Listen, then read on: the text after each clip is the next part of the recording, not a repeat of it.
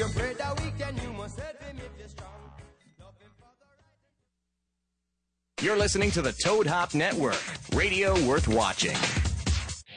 Live from the Toad Hop Network studios in Hollywood. This is the ToadHopNetwork.com. The best in the world. Radio worth watching. Radio worth watching.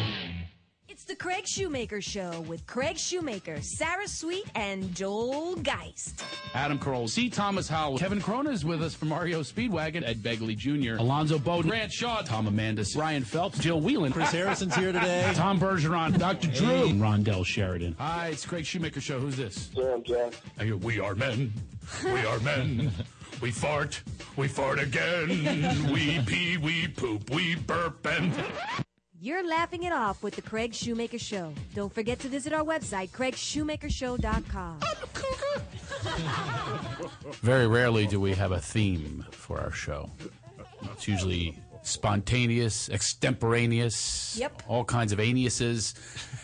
We today, it's somewhat of a theme. Our first hour will be about motherhood and parenting and kids, and that's kind of the topics that I'm going to talk about today. And in the second hour, we're going to take a little departure from that. We're going to do the opposite. The opposite. We have two women coming in, incredible comics. I really respect these two comics, and they are part of a book called No Kidding about women who have made the choice of actually not having kids.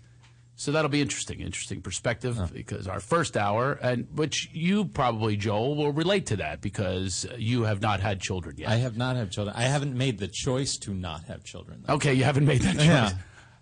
How are you with that? Do you someday want to have children? Oh, yeah, I want to have a litter of kids. A litter? Yeah. I'm sure they love to be referred to as that. Yeah, I do. I want to have, a couple of my own. I want to adopt. Like, if I had the money, I'd have whole litter. Just a pack. Geist litter. So it'd be like a whole litter, like sucking on their mom's teats. Sure.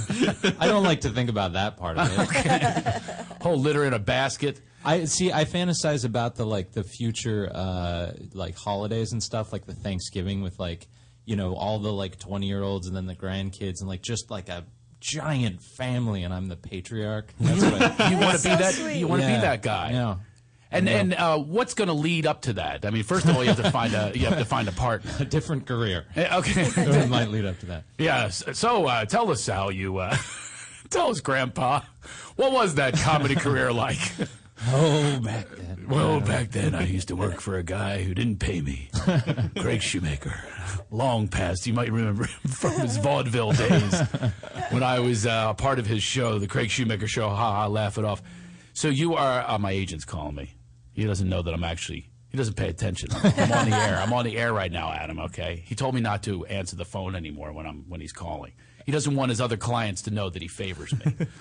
See, that's the problem with being a patriarch. Is sometimes the children think that you favor them. I have that happen all the time. Yeah, I would imagine. You've got a big family. Well, yeah, big-ish. It's 3 boys, and I have different responses to all of them. I had one happen the other day where Jackson, the 3-year-old, is really, really into monster trucks, but not only monster trucks, they're specific superhero monster trucks.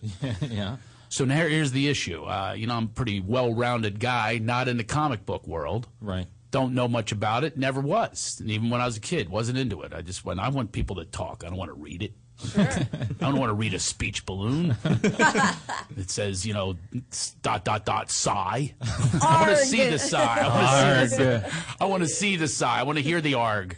You know what I'm saying? And so I never got into comic books. And I almost feel guilty saying that because there are a lot of comic book people out there. I'm not condemning you or judging you. It's just it's not my thing. Sure. But I know a lot of comic book people are like, don't you say a word. It's like saying I don't like the Beatles. Yeah. Quite a it's like quite a following. So. It's quite a following. Comic books are really big, but I've never been into it. So I have a 3-year-old that is. Yeah. And wow, you want to sound like the genius dad. I want to be Google Central. You know what I mean? When they go to you, you got to have the answer. There's a commercial just like that. Really? Where the son and the father, they're in bed, and the son is asking him, well, what about that planet? And meanwhile, he's got his little iPad, and he's Googling at the same time. That's not right. But they're trying to sell the iPad. They're trying to sell the iPad, but that's not right. How about, look it up ahead of time and study it, and then you have the answer right there on the spot for the kid so he knows that you're not just going to Google How impersonal is that? I like to have the answer for the kids. How do you know what to study? Do you like Just study everything. You know, like you're going on contestant on Jeopardy. I've been doing that my whole life. As a matter of fact, I have a picture of I'm the champion on Delta Airlines now. I want to see somebody take me down in the trivia contest. Oh, really? I want to see you try to take me down. I wonder if that's I'm going to look to see if I'm going to show you. I'm in the hundreds of thousands handle? of points. Does it say Craig Shoemaker? No, they don't let you. Master? They don't let you. They have a million. I tried Craig Shoe. I tried Shoe. I tried Shoe B. I tried everything variation of Shoe, and I finally got one in there. What is it? SH0E. And that one, they finally accepted that one because you can't have a double handle. So that's my handle. You can look for me on Delta Airlines, all right? Try to take me down. Anyone listening on Delta Airlines right now? When you're headed for Delta Airlines, don't bother watching the movie. Try to take me down in the trivia. I have a picture of my score. I want to see if you can beat it. You've got a good memory. I do have a good memory, and I'm really into that. I mean, I was studying things when I was a kid. You know, like I always thought that I would end up on Jeopardy, which was, ironically or not ironically, my mom's favorite show. Yeah. My mom loved Jeopardy, so of course you want your mother to love you. Still trying. Still trying on that one. Working on it. Mom, if you're out there, okay, return a call. There's got to be a celebrity episode or something. Well, I'm not a celebrity though. That's the problem. I need like one more hit so I can go on all these shows. I can't dance very well, but I'd be a riot on Dancing with the Stars if I was a star. That'd be cool. That'd be funny. Yeah, that'd be fun. I'd be better than D.L. Hughley. He stunk from what I heard. You know, I'd like to be on these shows, but I'm not a big celebrity, okay? So I'll have to accept that. I've been on Hollywood Squares like 75 times. Another dream I had when I was a child, thought I would be on the Hollywood Squares and ended up with that dream come true. But unfortunately, it was not a big hit like it was when I was a kid, so it went away, and no one ever saw my 75 episodes when I was a good bluffer. I was a good bluffer, but I'm so codependent that I didn't want them to ever lose. Like if I was the secret square once, and I still run into her, I won her a car. Yeah, I still run into her she'll go, hi, and I go, hey, I won you a car. She goes, I know, look, there it is. Can I have a ride? I helped you. I winked at her. Oh, you cheated. Of course I did. That's you're kind of allowed, right? That's sort of like in the Hollywood Squares. No? I'm getting the look like no. No, they don't want you to do that. Yeah. No, it is totally cheating. But I don't care because, look, they've got the money. They can afford that. That car's given to them anyway. Yeah. So I gave her Fidel Castro. Like, I'm bluffing. Yeah. I gave her the wink bluff. The bluff wink. The bluff wink. I gave it to her. She picked it up. She goes, disagree, wins the car. Whoa, whoa, whoa, whoa, man, celebration. Awesome. What if she Still read driving it that thing. that it was the confirmation wink? Like, this is it. No. I gave her the wink, like, don't you ever agree with this. This is really a stupid answer. Oh, by the way, it was Fidel Castro was the answer on, like, something like, who... who painted the Sistine Chapel? Yeah. Oh my goodness! It was something like that. Fidel Castro. Obvious. So I had to make sure that she won that car, and she did. So I'm really into. As a matter of fact, I treated Hollywood Squares when I was on there. I treated with a lot of honesty and dignity as well as I would really want. I didn't want to know the answer to the question. Yeah. Do they give it to you? Yeah, they do. Oh. They give you the answer. Do they also give you fake answers? Like yes, they certified do. Fake answers? And then they give you jokes, and I wrote my own jokes too. Yeah. I said, I'm not telling this joke, and I'm not doing this bluff. I am going to show them how intelligent I am. Nice. And maybe my mother will love me. It's always the goal. Yeah. That's the theme. So I want to be that parent. I want to be that parent to my kids. I want to be the guy that they go to. My mom was Google growing up. She always had the answers. Yeah. I don't know if they were right. There's not a lot of fact checking back then. Yeah. No. Fact checking back then was you go to a neighbor. Go, what do you think of this? My mom told me this a hunk of BS, I think. What do you think? So that's how you would verify things.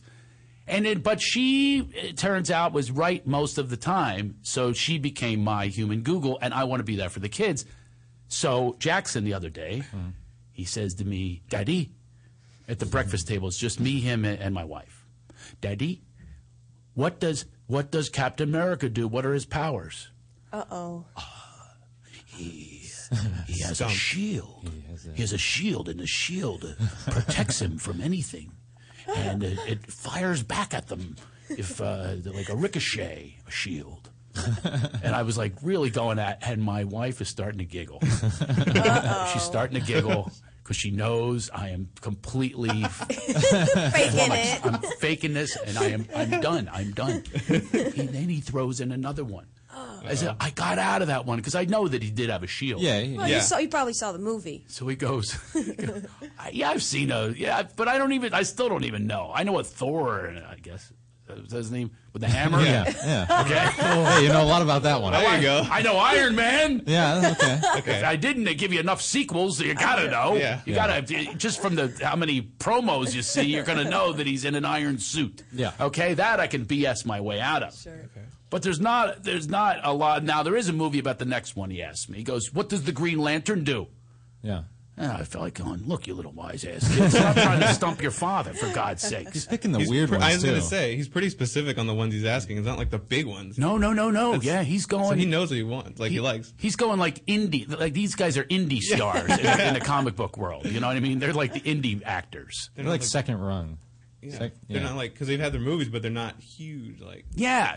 He's not like asking me, the George Clooney's and the Brad Pitts. He's going, who's Steve Buscemi? Yeah. It's like that. It's the equivalent of that. Give me the, some, who's Parker Posey? Dad, name a movie. I mean, that's what it's like. So he's doing this with Green Lantern, but Green Lantern does have a big movie that came out. Yeah. Ryan Reynolds, I even knew that. Yeah. Now my wife is losing it laughing. She's losing it. She sees my face, and she starts crying laughing. And he's going, why are you crying, Mommy? So now it turns into a whole, why is she crying? And now I'm starting to get some good BS thoughts. Right. Stalling. As she's stalling me, so I go, he's a green man. He's green. And he's got a lantern. And he goes in the woods with the lantern, the Coleman lantern. He's a camper, that Green Hornet. No! Green Lantern. I get the Green lantern. Hornet's By the way, different. I get the lantern. I know the Hornet.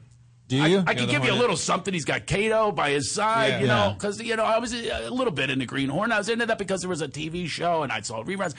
But this, I got nothing. There's no Green Lantern television show that I could reference. So I'm going, Lantern. And then I remembered, I said, he's got a ring. And it's a special ring. There you go. And the ring has special powers.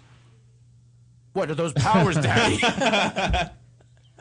Even I think anyone who likes Green Lantern has trouble describing his powers. Seriously? They're just like he can do kind of anything, but not he's like a shapeshifter. It's really weird. It doesn't make any creating sense. stuff. And I wish I had that word shapeshifter. I wish that was at my disposal. But then he would go, what's a shapeshifter? And I would do what I'm going to do to you is, what is a shapeshifter? Does he shift into different... Yeah, he can just create. He can become like a house or like a table. Oh my God. Yeah. Like with the ring gives him that power. How ridiculous is that? It's pretty crazy. It's like, how do you defeat that? But but like in a comic book, that makes sense. The movie's kind of like, Oh, really? Yeah. It didn't make much sense? No.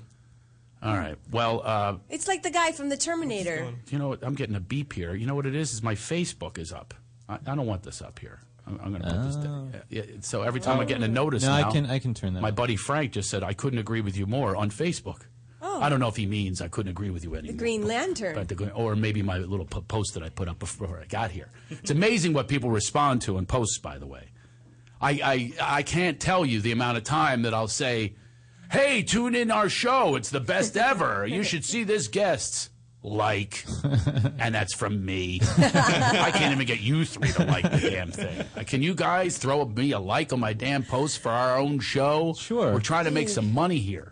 You post like 10 things a day. I do. Minimum. Oh, is that what it is? I'm too much? It's a lot. But they really respond to the ones where I'm kind of jostling their core. Yeah. I did a little jostle right before I came here. Just came to me. I went,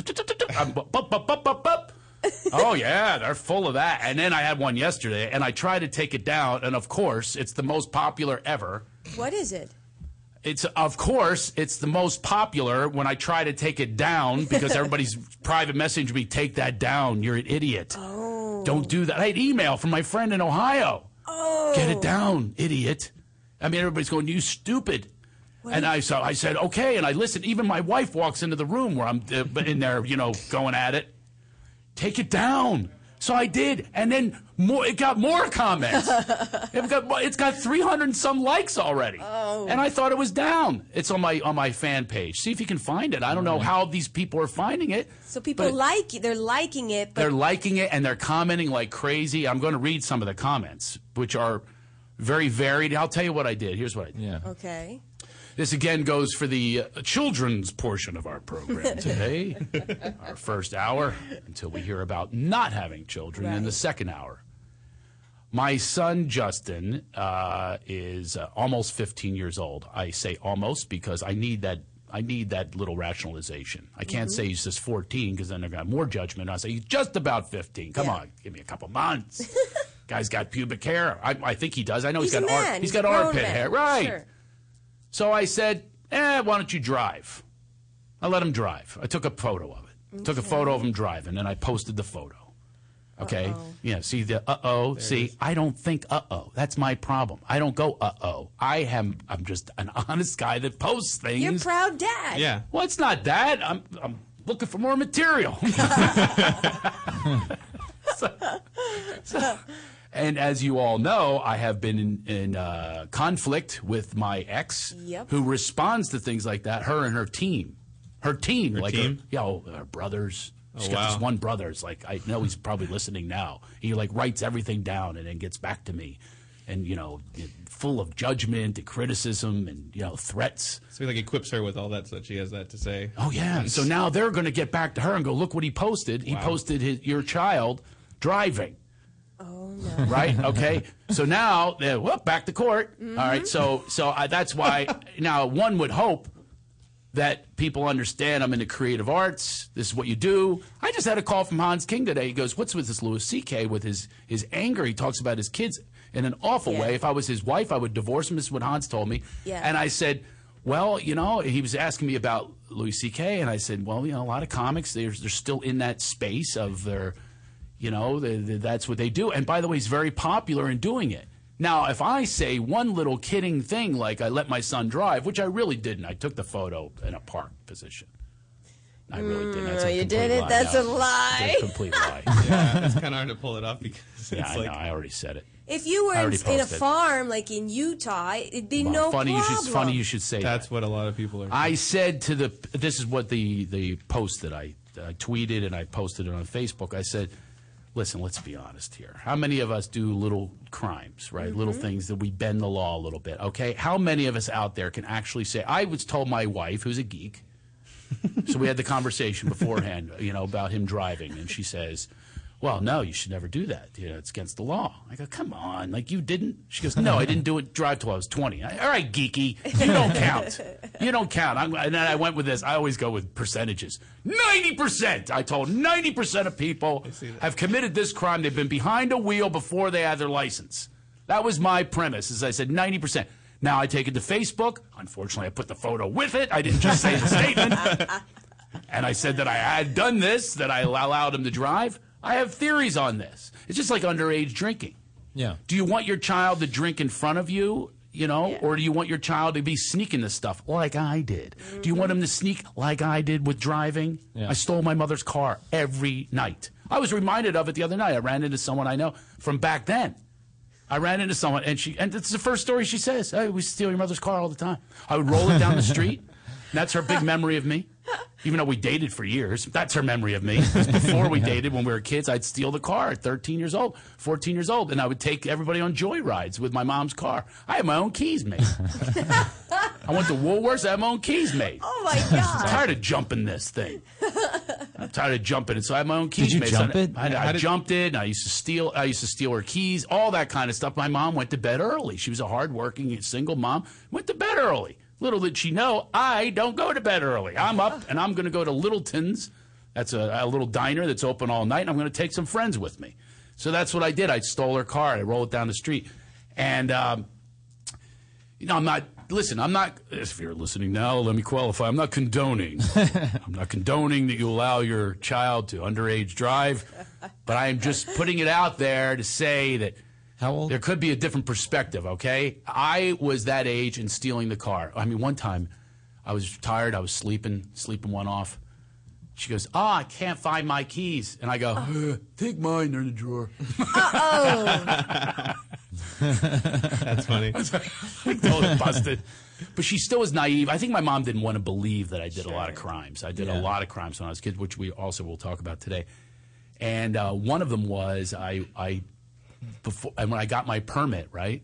The day I got my permit, I go, I'm getting my license. I'm like an expert driver. I'm ready for the Indy 500. Are you kidding me? You've been practicing for so long. And it was a stick shift. Oh, really? Now, the problem with a stick shift is there's nobody else that knows how to drive one, so you're driving with your buddies. And if you're stuck on a hill like I was with Steiny, I was stuck on this hill with a stop sign. That is a rough go for a stick shift. I remember I was almost crying. I can't do it. And Steiny's going, don't look at me, I'm automatic. What do you, your mother's piece of shit car? What do you mean stick shift? You got to go automatic. So Steiny was in the other seat, and he's trying to help me, but he can't help me. And then I swear to you, I'm waving people. Just go around.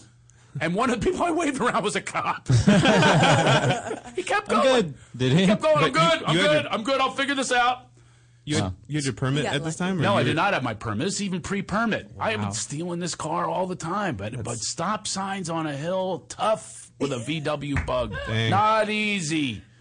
You got the engine in the back pulling you back. And you it'd stall, and I'd start it again. I must have burnt that damn clutch 5 times. My mother was always in the shop. I can't believe I burned another clutch. I don't work the clutch like that. I don't know what I'm doing wrong. This car's horrible. I have to trade it in for another Bug. She loved her Bugs. She didn't put Never the two caught together. on. Oh, listen to this. Then I get Steiny. Steiny was he had flunked, so he was older, and he already had his license. So I said, Steiny, I need somebody to go to the DMV with me, whatever it's called, and you go for your driver's test. And it was the day of my birthday. And I left school, another illegal thing. I left school during the day to take my daytime test because you get an appointment easily during the day. And I went at noon, and I went there, and I took my mom's car out of the parking lot where she parked to go downtown Philadelphia on the train. So it's like a church parking lot. I steal the car, get my license, I come back, parking spot's gone. Oh. And I mean gone. There is nothing within the vicinity, within the hemisphere of where she parked.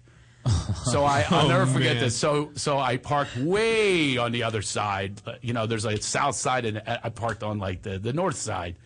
And she comes home, and we're having dinner. I'm looking down. Avoiding eye contact. Avoiding all eye contact.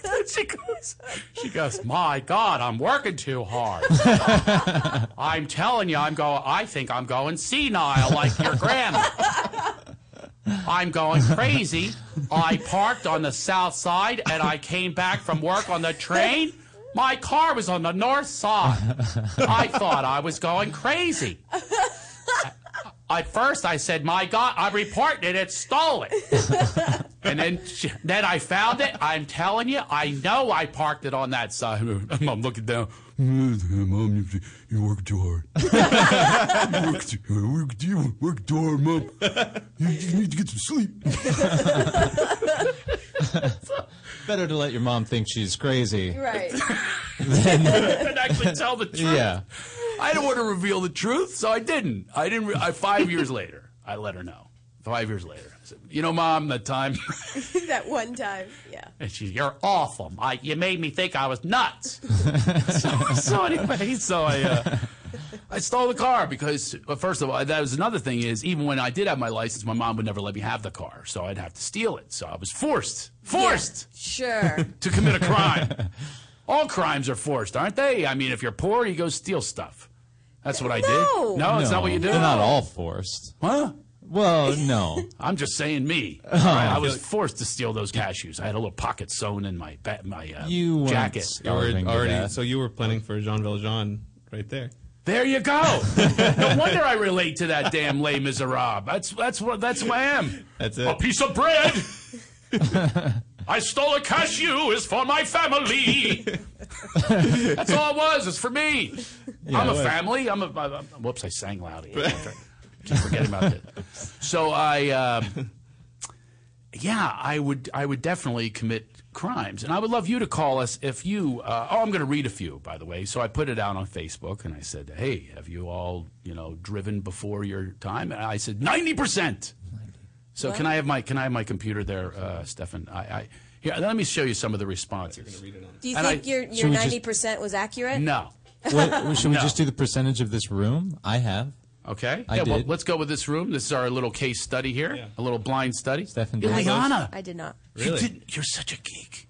I am. I know, you're such a freaking law-abiding geek. Well, I think it's different for girls because I always had boyfriends who Yes, drove that's true. me around. Funny Were you should say you that. a passenger with an illegal driver, an underage driver? Nope. No, are you kidding me? No. She would go on a date and ask him to show her the license. Yeah, I probably would. Kind of geek that she is. Yeah. I will tell you, funny you guys should say that, on the Facebook commenting, there is no question that it is a male thing. Sure. Almost every male, except for my friend Anthony, which really surprised me. He was like, what's wrong with you people? Because some of them would put like 9 and 12 that they started driving. Yeah. A lot of them also say they start doing that in the country. In the country, yes. 9, 10, driving tractors. I saw some of that. That's normal and not illegal. Yeah, so maybe. And again, forced. We are forced. What? You're forced to. How else are you going to sow those seeds and plow the goods? Yeah, they teach them. That's young. what I would tell the cops if they pulled me over. I'm a farmer. But I think it's something that little boys are ingrained since a very young age where, you got to like cars. You got to be a race car driver. Cars. And girls are not into that. Unless you're Danica Patrick, who also started underage. No one talks about, by the way, with celebrities and things like that, they never talk about how much they're out on the town drinking and it's underage. I remember even the president's daughters, they were caught underage. No one said, wait a minute, that's illegal. Yeah. Right? Okay, but we all give it a pass if it's a celebrity. Sure. And I'm not a celebrity, so I didn't get a pass. Listen to these people, they criticize me. Anthony, my old friend, he says, I'm with your wife. Because I'm with your wife. I'm imitating him now.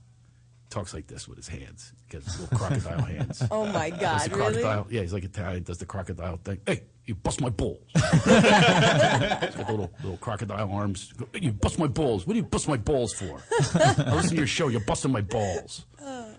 So he says, I'm with your wife. He's almost 15, which means he's 14, exclamation point. Oh, details. In the driveway or in a parking lot. In no way a street. What would happen if he hurts himself or someone else worse? It's not a good idea. That's one guy. And then Heather says, as long as his hands stay on 10 and 2, we're good. So, a lot of people really had, he says, no, Keith says, now that you have an illegal act documented. Yep. That's why people were saying. Doug says, like a good neighbor, State Farm ain't there. He ain't there, so what does it matter? I mean, you can always go down with what if something happened. You could say that with anyone. You could say that if you're driving and you're legal. You could say what would happen. Yeah, it's not good what would happen. But I figure that if I'm training him now and I'm there, and I must tell you, we have to take a break soon, but I must tell you that I've had a commitment to changing my demeanor with my children. And it was really confirmed by this, Chris says, I'm with you until the cops arrive. Then he bolts. And then people are going at it with each other, which is great. And then Anthony comes back because all they keep saying it's justified and you should do this. And then Anthony says, never knew how many followers of Craig. Had so many farmer friends and followers. I didn't know it either. I have a lot of farmers. I'm big with the farm people. I got 1 minute. I will get back to this topic. I would love to take your calls when we come back. We will have to take a break, but I'd like to discuss with you the underage things that you do or the little illegal things that you've done in your life. We've all done them, I believe. I shouldn't say we all. 90%. 90%. Maybe not Ileana. not good for our case It wasn't study. 90 in this room, but it was. Ileana's the type of jerk that ruined the curve in high school. Absolutely, You know what I mean? every Just time. destroyed the curve Yeah. for us morons that didn't study. Yeah. Here's geeky Ileana getting Yep. her A++. That's right. And completely throwing us off. She's throwing off my case study here. Okay? Jonathan says, drive him to a whorehouse like a normal dad. Oh my God! That's not on my list. Not until he's 17. For my ex's brothers that are listening, I would never do that. I wouldn't, not until he's 17. But I want to talk about this documentary I saw that is really, this guy is my new Gandhi. He is my new leader. I will talk about that. It's a wonderful documentary. I have stumbled upon it, and I was trying to make my kid watch something besides Power Rangers, and I stumbled upon this an amazing documentary, and I want to talk about that and your illegal crimes. I've got some more to confess myself, but we'll take your confessions. You call us 323-622-8623. Wait a few minutes till we come back, and we'll see you then.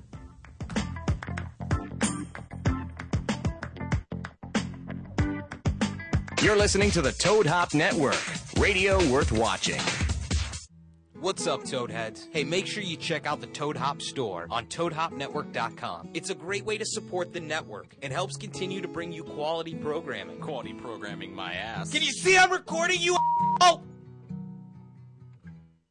To leave your house to shop, to crawl through traffic to the mall, just to find the thing you wanted. Isn't even there at all. Amazon.com is the answer. Shop at home in style and ease. Find exactly what you want. Ordering your stuff's a breeze. Books on tape, games galore, everything you're looking for. Kindle, cameras, electronics. Baby Einstein. Hooked on phonics. Blu-ray, movies, and TV. Download, music, MP3, Pixar, Disney, microphones, pet supplies, and doggy bones. World of Warcraft, Nancy Drew, Sims, the Scruff, System too. Click Amazon. You'll smile with glee. Sometimes shipping's even free.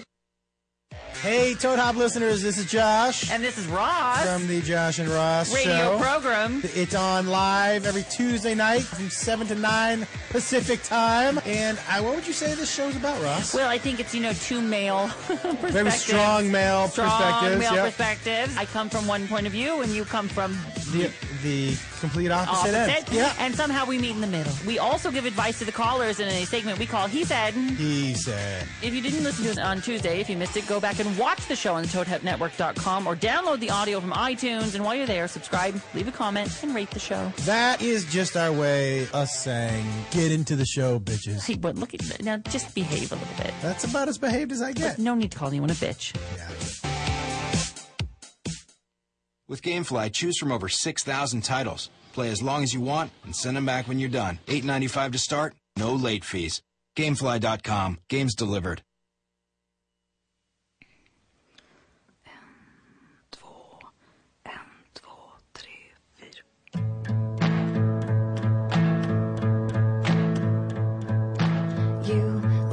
Nice, alright, and I like the way you nod after everything I say, like it actually means something to you. And I like your record collection, Townsend Jens with a hint of Ricky Lee. And you cleaned up the bathroom, made a really nice suit, but a bit too much sci-fi in your shelf with DVDs.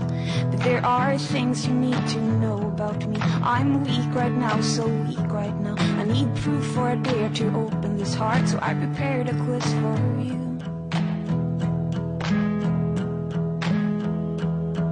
Would you freak out if I said I liked you? Do you walk the line? Is your IQ higher than your neighbor's, and is it very much higher than mine? Can you sleep when I grind my teeth? Do you look away if I slop when I eat? Will you let me be myself?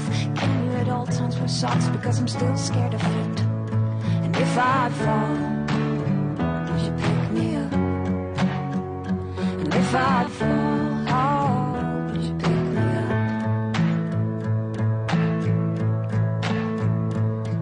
Do you talk in the middle of Seinfeld? Do you read more than 2 books a month? Do you get racist, sexist when you've had a few? Is it fine if I make more money than you? Have you slept with any people I work with? Is there anyone you rather wish I'd be? Do you still keep pictures of your girlfriends? Are they prettier than me? And if I'd fall, would you pick me up? And if I'd fall, would you pick me up? And if I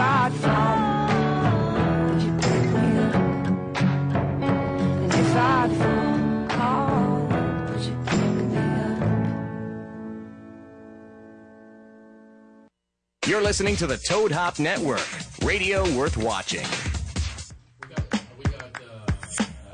There we go. We got so into it immediately that I forgot to mention that Sarah, a very core part of our show, the co-host, is not here today. She's because we are not on our normal Wednesday because I have to fly to Rochester tomorrow. Come see me in Rochester, please. Pass the word. Tell people I'll be there through the weekend, and tell your friends. We'll have some laughs.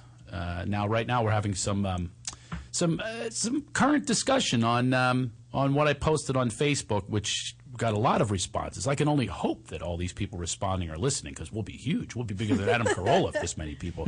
For some reason, it really jostled some nerves. We even have a phone call talking about allowing your child. And did you drive? Did you get behind the wheel before you had your license? That's what I want to know. Hi, and the 951 area code. Who is calling us? Paul. Huh? Paul. Paul? Yeah, Paul. All right. Well, good for you. Okay, gonna have to work on those communication skills. We're having a hard. We're all like we're in an old age home with you. We're all going, huh? Who? Huh? Shuffleboard. Huh? Paul, good to have you. I had you on speaker. My bad. Oh, there you go. Much better. Paul, now that's a much better connection we're having. So tell me, did you ever get behind a wheel before you were of age? Yeah, I was laughing the whole way through it. I did it, I think, a little earlier than you. I think I was 13 or 14, if I remember right. There you go. And how did you do it? I took the neighbor's car. He's even worse. He's even worse than me. At least I took my mother. See, for every crime, there's always someone worse. As they say, in Star Wars, there's always a bigger fish. So this guy, Paul, is a bigger fish than I am because I was 13 but took my mother's car. You took your neighbor's car. Stole it? Well, yeah, I guess technically. Technically. That's Grand Theft Auto right there, man. I know, and didn't get caught either. Wow. Until now. Yeah. That's why he's disguising his voice. He's talking through one of those things that, like the... Almost wrecked it, too. Jeez. You almost wrecked it? Well, I can imagine.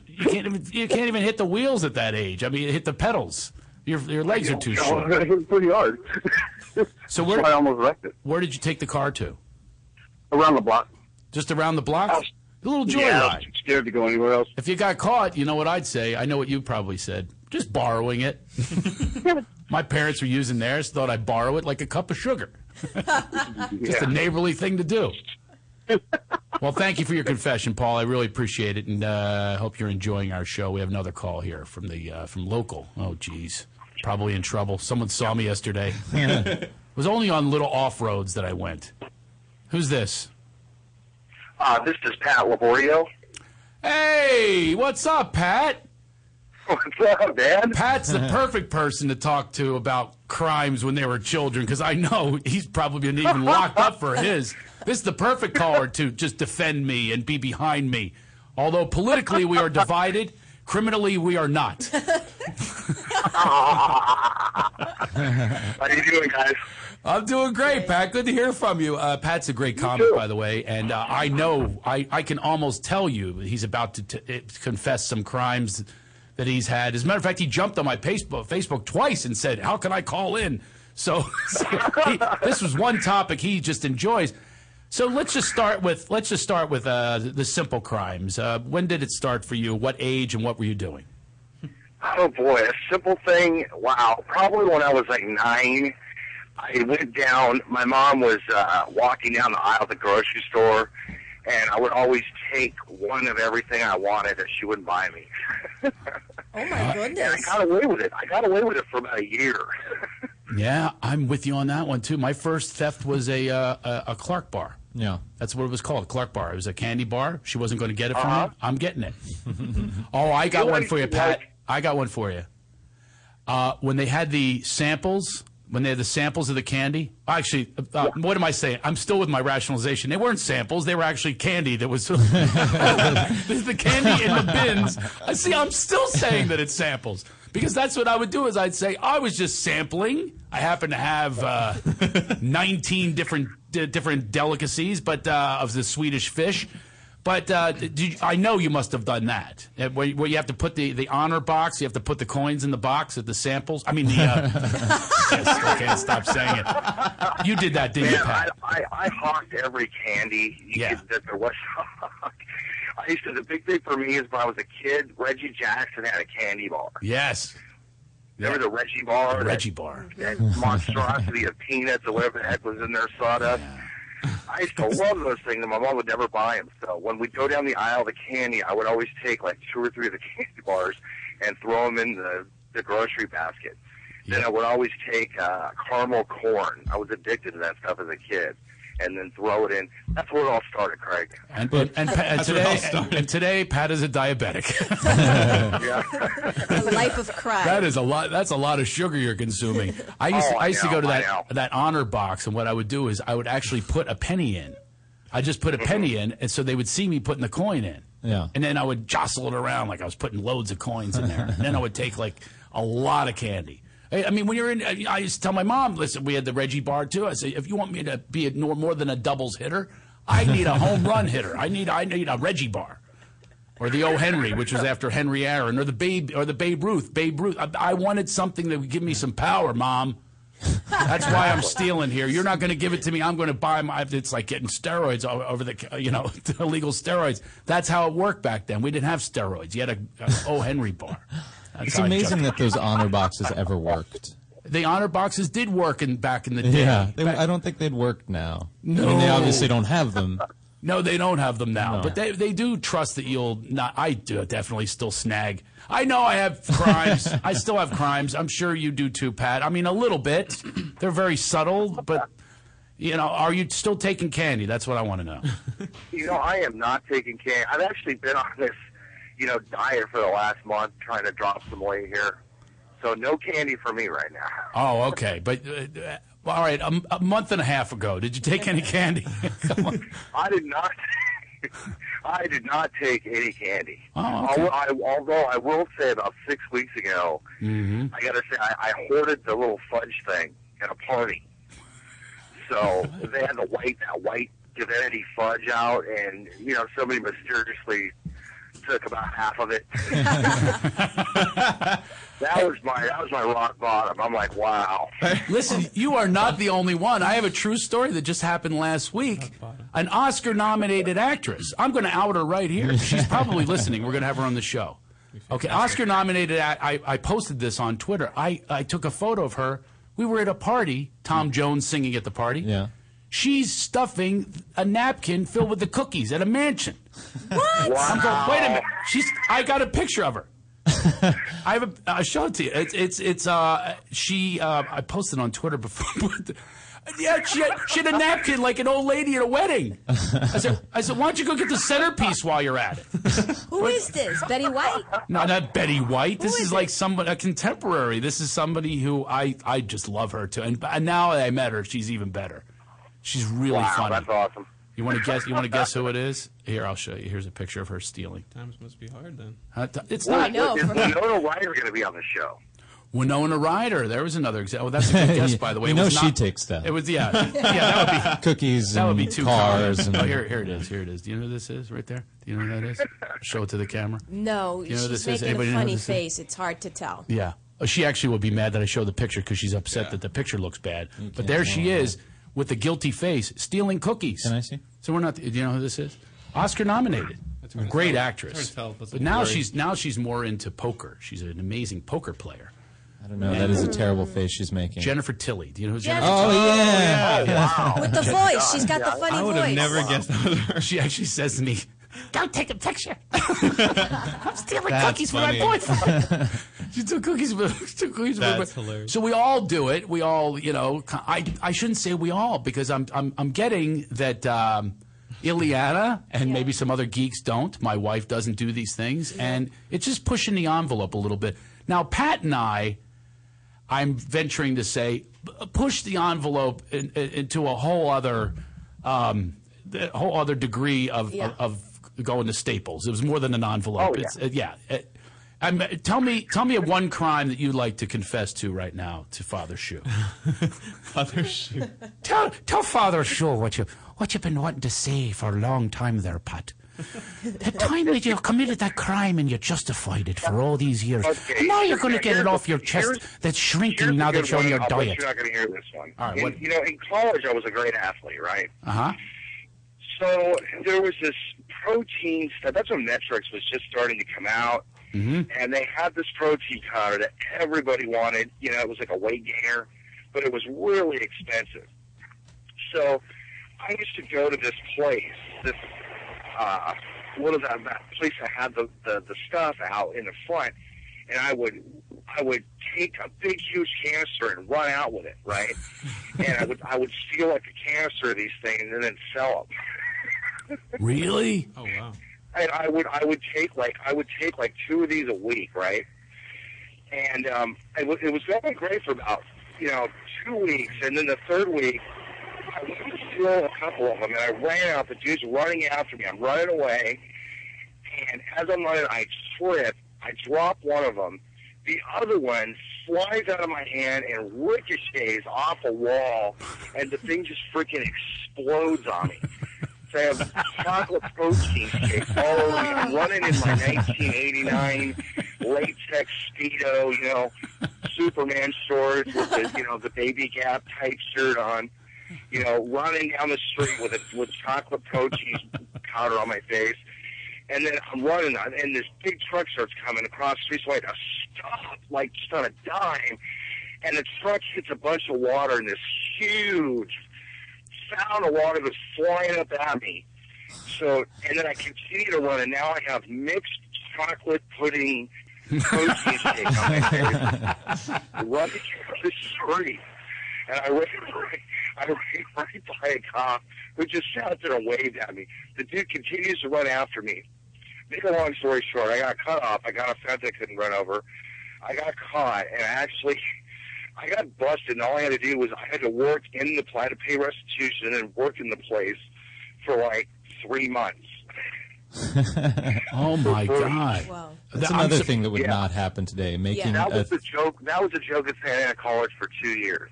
Oh man! I'll bet it's still going on. That's a classic. That's like a karmic Willy Wonka special right there. That's amazing. My God. And all that from you started with a Reggie bar and it went on to that. Exactly. It went from Reggie bar to protein bar to protein canisters. You take what you need. If I had to been stopped, if God was on my side, if he hadn't stopped me, who knows? Yeah. Who knows where you'd be today? It could have went to syringes and East German hormone shots. Well, we're glad you're healthy and you're losing your pounds now on your new diet, which I'm sure does not include any chocolate. All right, I appreciate you calling, Pat. Take it easy. And I think that now that I contemplate, I do realize that I have committed many crimes. And I get karma for them. I mean, I have things that happen to me. And I will be honest with you, when the things do happen, I say to myself, yeah, you deserve that one. Yeah, that's for the time you wrecked that car. Man. I mean, yeah, really. I mean, I have a number of crimes that were justified. I guess it has to do with somewhat your background, maybe? No? Yeah. Fatherless, no money? That's probably a big piece. Yeah, there's no... Yeah, it wasn't like I was coming home to get my ass beat. Well, yeah, because there was a time my mom would beat my ass, but then there was a time that I could actually catch her wrists. Oh, that was big. How old were you when that started? Oh, the day that happened, I was a very happy boy. So she would come at me, and I would like catch her wrists, and then she'd try to get out. I go, "You can't hit me," and then she'd kick. Yeah. Oh my God! Try anything, wow. And then it ended up with weapons. But I mean, now we're getting a call from Orange County. I'm sure there's somebody judgmental down there. Don't judge the judgmental. Well, they're very wealthy. Hello, hi 714. Who's this? It's Bob. Hey, how are you? I'm good. How are you? You got to turn that radio down. Are you going to judge me, or are you going to participate in the confessions? Oh no, I'll definitely participate. It was great, actually able to call right after Pat. I love Pat. I see him in shows all the time, all over Orange County and L.A. and stuff. Yeah, he's great. Yeah, Pat's a comedian as well. And does he tell the chocolate story in his act? No, he tells much worse. Yeah, he does. Pat Laborio. Now, and so are you in the business? Are you in the comedy business, Doug? No, I'm not in the comedy business, and I'm not in the thief business no more either. Okay, well, good for you. Good No for you. more. No more. Well, a lot of us, we had our moment where you hit the bottom. Apparently, I haven't. Having my son drive yesterday. I'm shutting it down, by the way. I will tell you that I have listened, and I'm shutting it down. He's not driving now. Okay? And it had to do with very cool. the way I responded. I did that with all the. I did it quite a few times. That's how I learned to drive, was by stealing every member of the family's cars from my mom's car, my brother-in-law's, my sisters, my nieces, and that's a lot. That's a lot of people. All of them. And you wrecked them too. Now, did they sit you down and actually have like a stealing intervention? That's a lot of people. I can see that on a TV show. No, when I stole my brother-in-law's, he was kind of pissed off, and I woke up with a 9mm in my mouth, and he told me never to get behind the wheel of his truck again, and I just kind of sat there nodding my head. Whoa. See? I hadn't stolen a car since then. This is why I share my stories, because every time I think my mom threw a tennis racket at me, I've never had her pull a gun. See, I feel much better about it. In his mouth. That's nuts. Did that learn you? Yeah, that learned me. Yeah, that taught me my lesson. Well, I appreciate you calling, Doug. I used to steal chocolate also. I used to steal the 1-pound Hershey bars, and I used to steal about 5 of those at a time. That's our first addiction. That's how it works when you're a kid. You got to have your fix, and if your parents ain't fixing it, and you're not exactly like raking in the money when you're 9, you know what I mean? A little allowance money. I got a quarter now and then for making a chore, and that's not going to get you anything. So you got to do what you got to do to fix yourself. And they were never for me. They were for my niece's friends. She just, I was the only one that was stupid enough to steal them. Because it's kind of hard to get 5 of those 1-pound Hershey bars in your pants. It's hard to get one of those in your pants. These things are big. You'd be surprised what you can put in your pants. Thank you, Doug. I appreciate you calling. I actually, that's how I would steal shirts when I was a teenager. Is I would go into the dressing room and I would put them on like a diaper. And I would wear the diaper. Why do you look so shocked, Ileana? I'm just imagining you doing this. I figure that out too. I would go into the dressing room, and this is and I would wear it literally like I was an engine. Yeah. With the diaper, and I put my pants over it. And then suddenly I came out of that dressing room. I'm a love master, baby. Oh, yeah. Check out my package, baby. Yeah. UPS would charge extra. Anyway. So you're the reason they put those tags on there. You can look at me. If you're trying to get one of those plastic tags off and work them off, you can thank me for that. That's what I would do, and then I would sell them from my trunk. I would sell shirts. Oh, that you wouldn't wear them, you would then sell them. I'd sell them and then go buy chocolate. It's always about the chocolate. It's always a cycle. Yeah, no, I buy other things. At that age, I was buying booze, which is another thing we all underage drink, right? I don't know what the percentage would be on that one. I go 90. I go 90 Still on 90? that one. I started at 5. Did you really? Yeah, 5 years old, yeah. Wow. I was having, they call them highballs back then. My father would share. He'd come visit, and of course, I want my father to love me. Yeah. Okay? Just like my motivation is sometimes my mother will love me, my father as well would pop around now and then. He'd have a highball. I go, okay. And he'd give it to me. What's in a highball? That's such an old-fashioned It's like a Manhattan drink. and old-fashioned, those old boozy drinks. Yeah. And I did Pretty not like strong. the taste of it. Oh, strong. Yeah. I still remember sitting on his lap, making him proud, sipping this thing down. And I'll tell you, I was not happy. But the fact that he was going, oh, here you go, have another sip. And then I'd puff on his pipe. Yeah. And that's how you have the bonding moments. Oh, my God. 5, 6 years old. I'm bonding with Dad. Right? Yeah. I have different ways of bonding with my children. That's not an option. You could have played catch, not smoked a pipe with him. I was hoping for the catch. That's why Field of Dreams is so effective for me. When he says, Dad, you want to have a catch? I'm out. Because he doesn't say, hey, son, you want to have a cocktail? He doesn't say that. Yeah. So we do have a theme today. We do. Yeah, it's kind of like it's kind of. I wanted to get to this documentary. We don't have much time. I'm going to recommend this documentary. It's called Buck. Okay. All right. And Buck, I stumbled upon this after seeing another documentary about the Cowsills, where they had an abusive father, and they were actually the inspiration for the Partridge Family, and it's his family that sang together, and they were huge in the late 60s. You know that song, "Oh, beautiful hair, hair, hair, hair, hair." I know I'm not doing it justice, but you get the idea. It was called Hair. Yeah. That was the Cowsills. And they had a lot of big hits, and they were on their way. And it was a disturbing story because a lot of them are still, you know, they die, and they, you know, alcoholics and drug addicts and stuff like that. They had an abusive father. This guy, Buck, had an abusive father, and they also were on television. He and his brother were on television being cow ropers and things like that, and it was amazing. And to see this guy, how he turned it around from that abuse. And the documentary is about the guy that he became was the horse whisperer. You know, what's this? Is this a trailer for Buck? This is a trailer for Buck. Stuff is this. I don't know if it translates on it. Brown pin in 5 minutes, he's got a horse following him around like a dog. Everything you do with a horse, it's a dance. You always hear about breaking horses. There's a whole element of abuse, really. And you don't realize how unjust it is until someone shows you a different path. Let me explain without the trailer that nobody can see. Explain what I got from this movie was the way he treats the horses with respect and acceptance, and he does not discipline through fear. Strict but not firm. I mean, firm, strict, but stay fair. That's what he says. He has a lot of like Buckisms. Yeah. And he's my guy now. He's my Gandhi. I'm going to watch this movie over and over again, and I actually applied in my parenting his skills. Oh. He's very soft-spoken. I don't have the cowboy thing, though. I don't have the, "Come here, son." Yeah. It's coming out of a cowboy accent. There's something about it when they say, like, let's say I say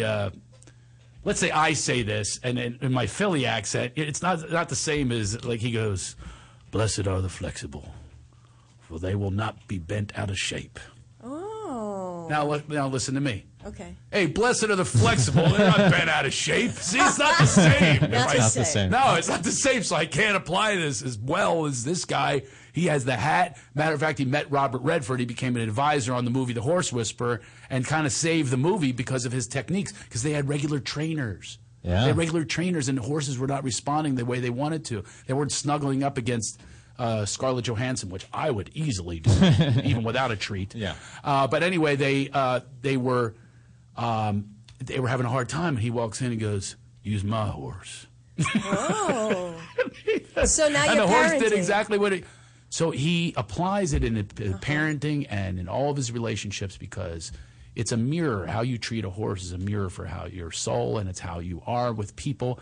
And why not be a gentleman? Why not be a gentleman, but be firm in how you do it? It's a mirror to your soul. See, it sounds different when I'm saying it. So you're treating your kids like horses now. Bribing doesn't work. Bribing. Bribing doesn't work. That's what he said. There's so many. I was writing them down. But that's My how they Buckisms. train animals, with bribes, with food, with carrots and doggy treats. But that's how they do it. He does not. He does it through compromise and compassion, and that's how you treat other people. So I'll tell you what happened the other day. I became Buck. I channeled Buck for a moment. Okay. Because I have this thing with Justin, right? My oldest son, he's a teenager. Look, they're teenagers. But by the way, we get along really well. We're having these wonderful talks lately. I've been becoming Buck anyway without Buck. All right? But I didn't do it with an accent, so he's up to bat, playoff game, and I can see his knuckles. I see your knuckles are tight there, son. I can see the whites in your knuckles. Means you're tense and the bat's not going to go where you want it to go. It's about being free. I didn't say that, but I thought that. That sounded great. It did sound great. So he's up there, and sure enough, he pops out. Okay, big game pops out, so then I calmly go up to him. At first, I went to a coach and I go, "Can you say something to him, because he's not going to listen to me." I started with that one because they listen to other coaches; they're not going to listen to you. I said, "No, just go calmly up to him," and he's in the dugout. And I walked up with the 3-year-old, his little brother. And you see he's fired up, ready to defend himself to Daddy. Sure. You know, he doesn't want to hear the what he hears as, strict and discipline, and he hears it as control. Sure. Like let me fail on my own kind of thing. And he started with that, and it was so intense, his reaction to just me walking up, that the entire dugout was watching us, not the game. Yeah. That's how heavy it was, and how much power was in this exchange. And I took down the exchange, and I just calmly said to him, "Take a breath, son. Take a breath. It's okay. You know what? My golf swing," I'd share my own personal experience, my golf swing, when I try to control it, when I'm really tight and I grip on that club, it does not go where I want it to go. I said, it's about letting go. It's about being free. And you watched him start to melt. And then other kids are going, whoa, this isn't going the way it would look like it was going to go. And I got to tell you, my old me would go, you shut up and you listen to me, boy. I mean, really. I mean, I've done that before. Don't you disrespect me. Yeah. Harrison Ford, damn it, don't you disrespect me. Yeah. You wise ass. No, I didn't do that. I said, you know what? I'm going to go up and I'm going to just be calm. And I just shared my experience with him. And sure enough, he gets up and he gets a hit the next time at bat. Oh. Then he goes and he pitches. And I kept saying, breathe, son, spiritus. Let the spirit in. No hitter. He had a no hitter for 2 innings. Yeah. No one got a hit off him. Striking people out. And he goes, Dad, I don't want to cry right now, but he goes, Dad, I owe that to you. And I really listened to you. And that was a really great moment for me. Mm. I don't want to end on that. Take a we got some break very funny women coming up. I don't want to end on a tear. No, you really are tearing up. Radio worth watching. There we go. A little better. Speaking of illegal. Fuck them, I'll turn my head. I want them to see my vulnerability. It really was a great moment. I really recommend Buck. To see that. It's on Showtime right now. You can TiVo it and let me know your thoughts. You can always Facebook us. Go to our Facebook page. We have a break coming up, and guess what? We're going to reverse this. It's not going to be about children. It's about actually making a choice of not having children. It's a book by Henriette Mantel. Really funny comic. One of my favorites of all time. Plays Alice in the Brady Bunch movies, by the way. Oh. But she's so talented. She directed that Nader movie I told you about that I love so much. But she wrote a book called No Kidding, and two of the contributors, No Kidding, great comics. Betsy Salkind is coming in here, Sue Kalinsky, and that's what's coming up after we take a little pause for the cause.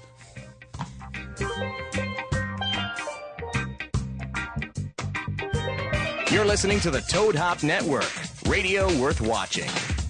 With GameFly, choose from over 6,000 titles. Play as long as you want and send them back when you're done. $8.95 to start, no late fees. Gamefly.com. Games delivered.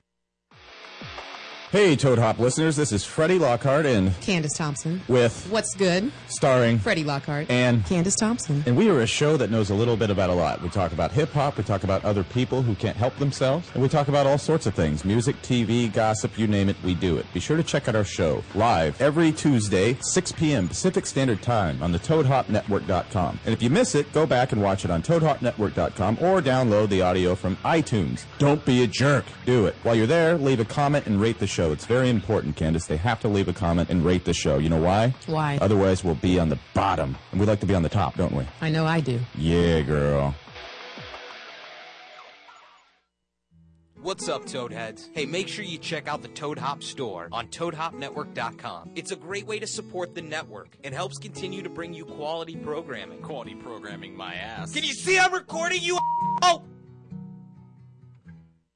To leave your house to shop, to crawl through traffic to the mall. Just to find the thing you wanted. Isn't even there at all. Amazon.com is the answer. Shop at home in style and ease. Find exactly what you want. Ordering your stuff's a breeze. Books on tape, games galore, everything you're looking for. Kindle, cameras, electronics. Baby Einstein. Hooked on phonics. Blu-ray. Movies. And TV. Download. Music. MP3. Pixar. Disney.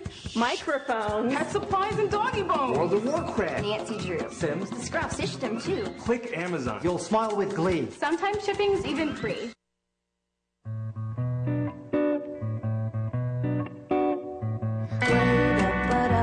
Wait up, ba-da-bum. Wait up, ba-da-ba-da, wait up, ba-da-ba-da-ba-da. Somebody ordered too many drinks last night. Somebody reckoned dancing on a bar's alright. Somebody woke up Music next today to by Hello someone else Software. thinking some people thought it better killing of themselves. Oh Lord, forgive me, them Saturday nights. They'll make you do things you'll regret for the rest of your life. And Lord forbid them rail my Saturday lights and tell me I am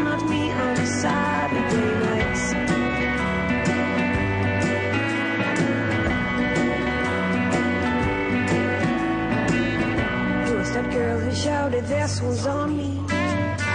Who was that girl who dropped her drink on a celebrity? And who was that girl who fell asleep under a tree singing? Who was that girl? I know for sure it wasn't me. Oh Lord, forgive me, them Saturday nights. They'll make you do things you'll regret for the rest of your life.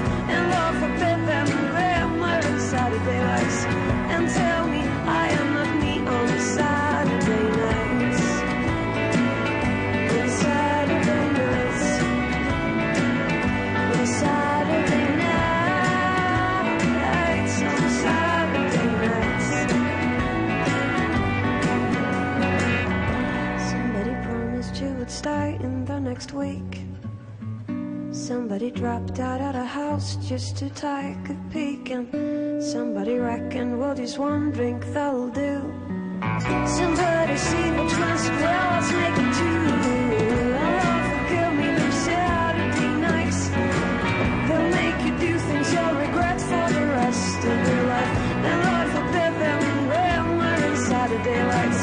And tell me I am not me on Saturday nights.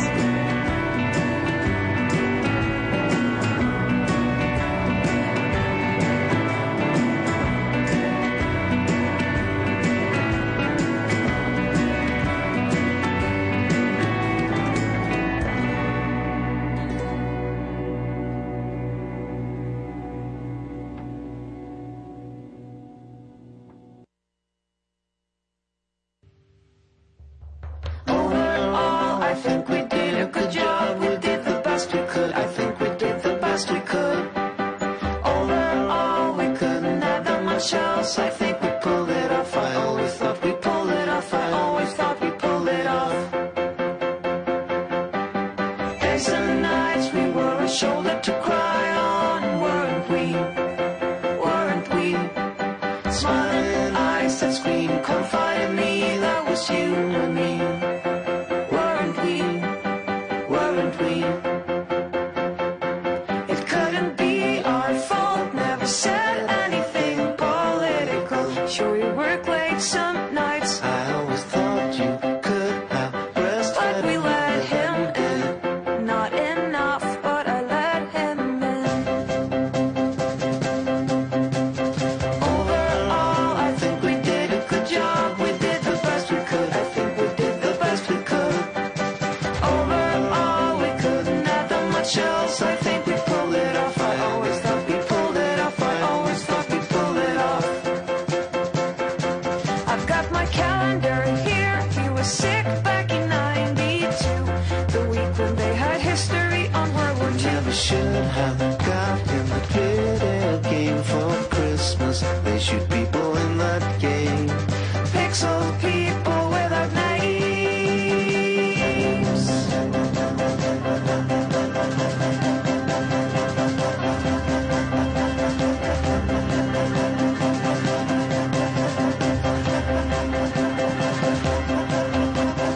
Overall, we've always done as they say we should have, haven't we?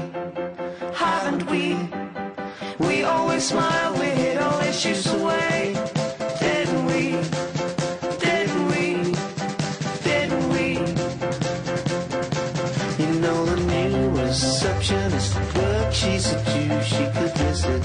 You could see she could be me or you. And bring the gay guy downstairs, he doesn't look gay at all. We broke something without knowing, but we did a good job overall. Didn't we? Didn't we? Didn't we? We always smile, we hid our troubles away. Didn't we? Didn't we? What will the neighbors say? Maybe the shaved hair will grow back, or grandma will have a heart attack.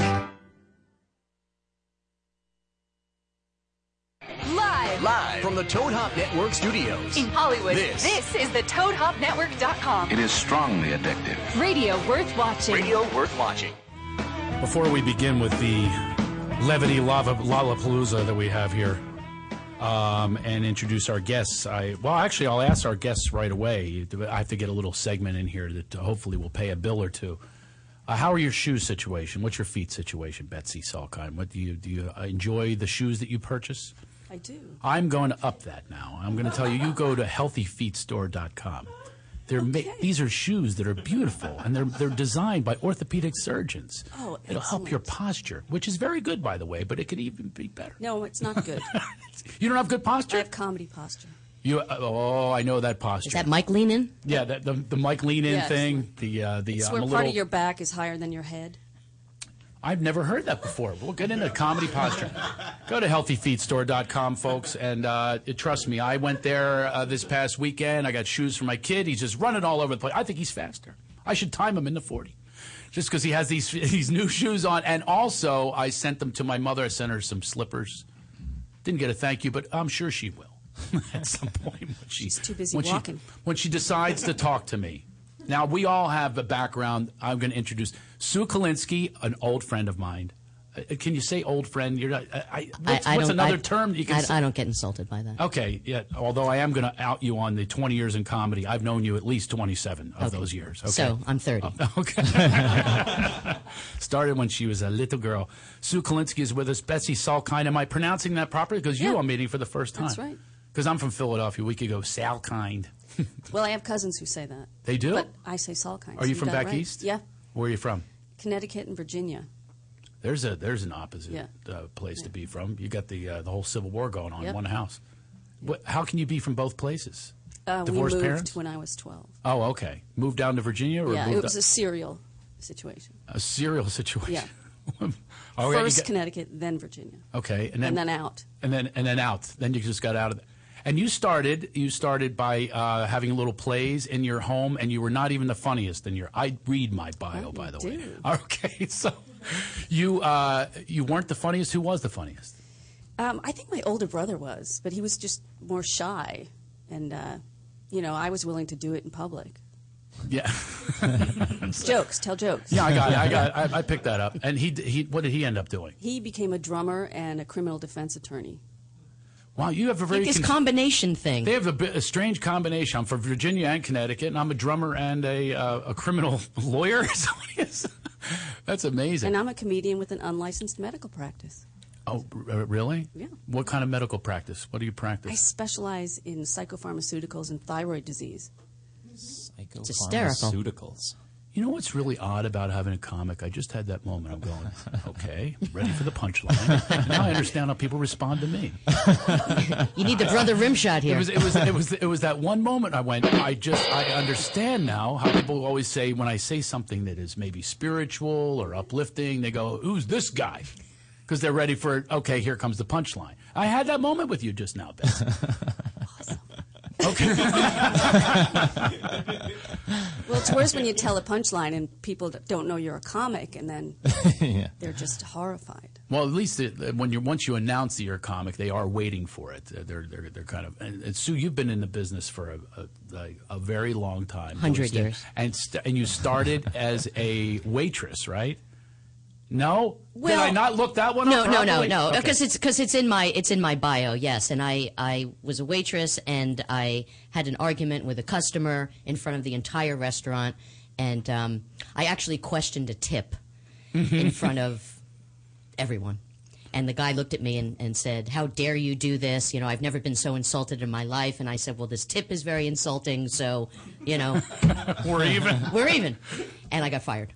Oh, I thought that was going to lead to some jokes. And well, it led to some jokes when I started going to the Improv. Yeah, so that was the impetus to just leave waitressing forever. But did you have an inspiration, like a comic that you were following that you really enjoyed? I remember you used to like Jerry Seinfeld. I did. You were Seinfeld-esque in your material. That's what a lot of people used to say. They used to say that? Yeah. Well, I'm back in 27 years ago here. Yeah. And it actually used to upset me because I didn't want anybody to think that I was trying to be like Jerry.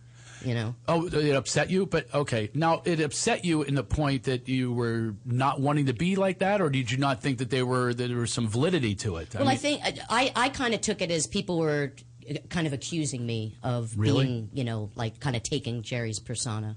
Well, we had a guest on here who's a really fabulous actor. Dan Lauria played the father on Wonder Years, and he was actually giving the advice that you should pick an actor to emulate.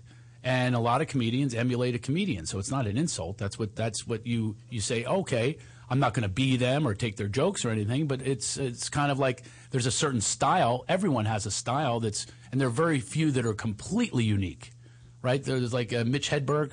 Remember him? Yes. Right? Very unique, right? Yep. But you could go, oh, that's Stephen Reitish. Stephen Reitish, you could go, oh, these are one-liners like Henning Youngman. Right. I mean, you see what I mean? So everyone has some sort of base that they have. Right. Like I remember years ago, Paul Reiser was accused of being Richard Lewis. Mm-hmm. Yeah. And Richard Lewis was the one accusing him of that. Seriously, I got to tell you a story. And the irony, though, is Richard Lewis is Woody Allen. Exactly. You know what I mean? So it's like I think a lot of people are like projecting things onto people when they make these accusations. Is they really don't want to look at themselves. I mean, look who's saying this. Richard Lewis is saying he is Woody Allen. He does the gestures with the out of the. I'm having angst and I'm neurotic. I mean, like that's Woody Allen, right? Right. And anybody who's a neurotic Jew is going to basically take on that persona. But I was even if they don't marry their stepdaughter. Right.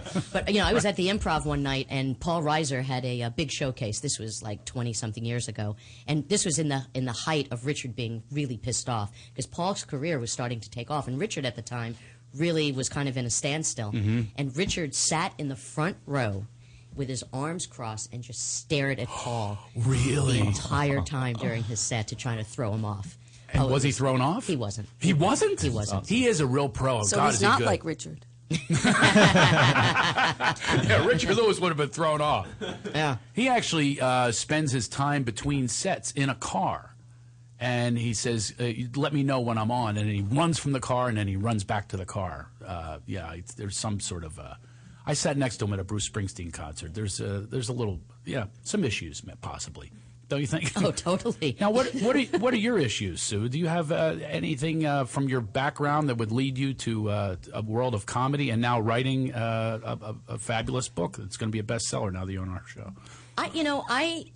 I find myself to be pretty much a well-balanced comedian as far as comedians go. I mean, a lot of my friends and people that know me are like, oh, God, you're so normal, to be a comedian. It probably has to do with the fact that I was the youngest of 5 kids, I have a feeling. And you were the youngest of 5, and you were but you were raised by both parents? I was raised by both parents. Wow. But probably my biggest issue growing up is that I was the baby of the family, but my second brother kind of took on that role. Like he was treated like he was the baby of the family. He got everything he wanted. He had like being baby of the family envy, I think.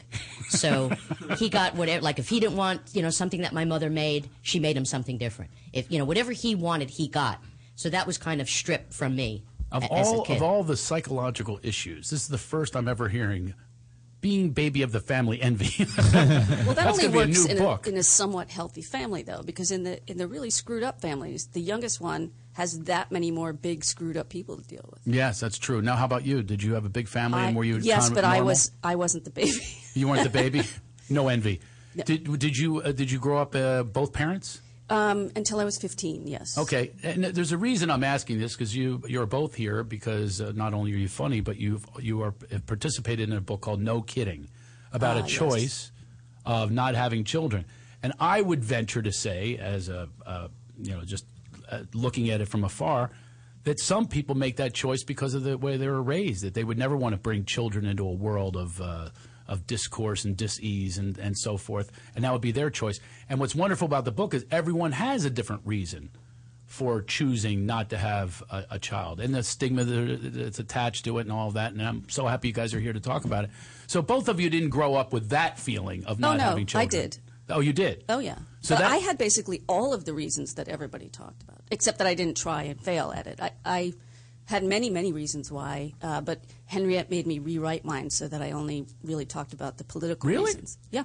Oh, so you were like a potpourri of all of them, and then she said, "No, I want you to take this one aspect of what you submitted to me and just highlight that and expand on it." Correct. Yeah, and what was that? That was really the political and social reasons why not. I mean, not only did I not want to have kids, but I don't think anyone else should either. Mm-hmm. What if there was no Fox News in the world? Would you still feel the same way? I would. Okay. Because I think that the recent political climate has definitely changed for where you would worry about, because we're so divisive right now. I think it's as bad as it probably was at the Civil War. There was no Google to find that out. It's that and environmental issues Mhm. and overpopulation. And I work with kids who are abused, so it's not clear to me that people who have kids are doing it for the right reasons. Right. I think you should have a license to have a kid. Yeah, but hopefully they wouldn't get the license like I did when I stole my mom's car. We talked about that in the first episode. Well, hopefully it wouldn't be as easy as getting a fishing license. Yeah, Right. that's not so easy. But Is it Fishing license? It's easier to get a gun license than it is a fishing license. Yeah. Right. So killing people, that's okay, but the fish, no, we have to protect them. Right. You can shoot them. You just can't fish for them. That's right. You can shoot them. Right. That's right. You can shoot them. They come on a boat. You can hit them over the head with a bat. Yeah, anything you want to do, but you have to have a license if you have a hook. So it's funny you should say that about the abusive children that you work with, and I have an opposite reaction. As I think to myself as a parent, I'm a parent of three boys, and my response is, well, what can I learn from my past, from an abusive past, and even being surrounded by it or being a part of it and so forth? How can I be a better father? That's what inspires me to be a father. Is like take that pause and don't kind of recreate this system that you were in. Make a new system. I mean, that's how I responded. So when you're working with these children, your heart goes out to them, and you are being a mother to them, basically, right? Well, more like a mentor. I mean, I like to, in some ways, be an adult who is not somebody who has to set limits for them, but can be somebody who enjoys them. I think that's really what I learned is the most important thing about my time with them is to just enjoy them. Yeah. And be with them. Showing up is, like, huge, because I work with troubled teens who don't even live with their families. They live in a residential facility, and just showing up every week is something they've never experienced. You say working with them. How is it that you're working with them? I teach them comedy. Oh. And math. But not at the same time. Back to that. My math was comedy. That's why I got into comedy. I say, do the math. I mean, what sort of a program is this? Is it called something that the children can sign up? Yeah, they do something called independent activities, and volunteers from the community come in and teach whatever they do, whether it's comedy or art things or photography or cooking or whatever. So cool. And I do comedy, and they do too. Have you seen any of them perform on television or anything? Not yet. I mean, they're all minors. They're not even allowed out of the house yet. But I have one now who I'm pretty sure who's been invited to perform at the Laugh Factory, and I think she's going to do real well. Oh, that's great. I mean, I think that comedy. There's a lot of our show is about that. It's called Laugh It Off. Is finding the humor and finding the funny in anything. I really think that needs to be prescribed more often. I do too. And finding your sense of self in that. And that's what a lot of the children who are, in those situations, they need to find themselves. Yep. And you're about and listening they have to great them. material. Do they? Oh, yeah. Well, because it's dark. It's and great. rich. It's dark exactly. and it's personal. Exactly. Exactly. Who wants to hear a spoiled kid? Although Seinfeld did very well. But that was in the 80s. I think nowadays you need a little more edge. Do you really? I guess so. You're right. I mean, and come to think of it, it's a different world. Yeah. That was like the banking heyday. Everything was good. Nobody wanted to hear about problems. And I think now, I think people are ready to hear about a little more substance. Yeah, well, I could be wrong. Certainly wrong about Not Richard on a Pryor. cruise ship. Richard Pryor was certainly the exact opposite. You're He was raised by prostitutes and has whip marks on him. And 70s, though. That's 70s. We took a little break in the 80s. We did. We have some calls here, by the way. Sue Kalinsky and Betsy Salkind are our guests who participated in a book called No Kidding with the comedy writer Henriette Mantel, tackling the topic of actually not having kids. And we have 724 area code is calling us. We don't have a caller screener, so we have no idea who's calling. It could be somebody from your past. I hate to tell you. Could be our kids. Could be. You don't know about. Hi, who's this? Who's this? Hello? Hi. Is this Nick? Mick? I think you're calling for Nick Ritchie. No. You calling for Nick? Yeah. It's Nick's father. Can I give him a message? Or her? What did Nick do? I've actually done that before. Do you have children? I do have children. No, I'm talking to the caller. Oh, they're gone. Yeah, she realized it was a wrong number? She abandoned ship on that one. Well, either that or she realized, oh my God, I'm caught. I'm caught trying to find Nick during a school hour. Is Nick your son? No. No Nicks. I have all J's, Jackson, Jared, and Justin. People always ask me why I do that. And they like make George fun Foreman. Of me. Well, no, that's That's just G. like that, Sue. It's exactly like that. That's G. All right, well, no, it's not only G. No, it's George. No, he named everybody George, and then he named his daughter, Georgette? Yeah, he threw an Ed in there. What kind of ego do you have? You go, I'm going to name everyone. And mine's not. My name starts with a C, so it's not even about that. What I was raised with all females, but there was one male, my drunken uncle, and his name was Steve. So he's the only male that they ever knew. So they would always call me Craig. I mean, it would literally stutter and it goes Craig, like Billy Bibbit's calling me Craig, come to dinner, and I got tired of it. So I figured if I name all my kids Jay, if I stutter, I've got it. They'll never have an identity complex. It's like Justin, Jared. I forgot the other one's name. Jackson. But anyway, that's why I did that. And so now tell me, Sue, what did you write about in the book? Your purpose for making the choice of not having children? The choice was pretty much made for me because I tried to have kids. You did? I did. Really? Yeah. And with a boyfriend? With a boyfriend who I had been with at that time I was probably with him for 10 years, 10 or 11 years. You knew my boyfriend, Kenny Ober. Kenny, yeah, absolutely. So we tried to have kids. It was actually the first time we went down to Florida to see his mom, Jews vacation, took a place in Boca kind of a thing. Right, got it. And his brother and sister-in-law were there, and they had maybe a 2-year-old kid. So we were talking about, we'd really like to have kids. So that night it was like, oh, you want to try to have a kid? And it was like, very romantic. It was like, yeah, sure. So I kind of like that thing that was here. So we tried and we tried and tried and tried, and I could not get pregnant. And I gave myself hormone shots, and then I said, if I don't get pregnant from this, I'm not doing anything more freaky, like in vitro or something anything like that. Because to me it was like then it just wasn't meant to be. Right. And I ended up marrying a guy who had a vasectomy. So, so it really wasn't meant to be. And you knew that when you married. How many dates did he say I have a vasectomy? I think I actually knew before because we were friends. I know my boyfriend. I know my husband actually since we were in junior high school. No. So we were friends for a long Isn't time. that the best? So I knew that he had a vasectomy. He actually married somebody that we all went to high school with. And does he have any children? You're a bigamist? No, he doesn't have any children. So he doesn't have any children. No. And so you're not. And what did you say? So that's the reason you gave in the book is because you were not able to. I wasn't able conceive to yourself. And then I kind of reconciled the fact that it wasn't going to happen, and I was in my early 40s, and I was fine with it.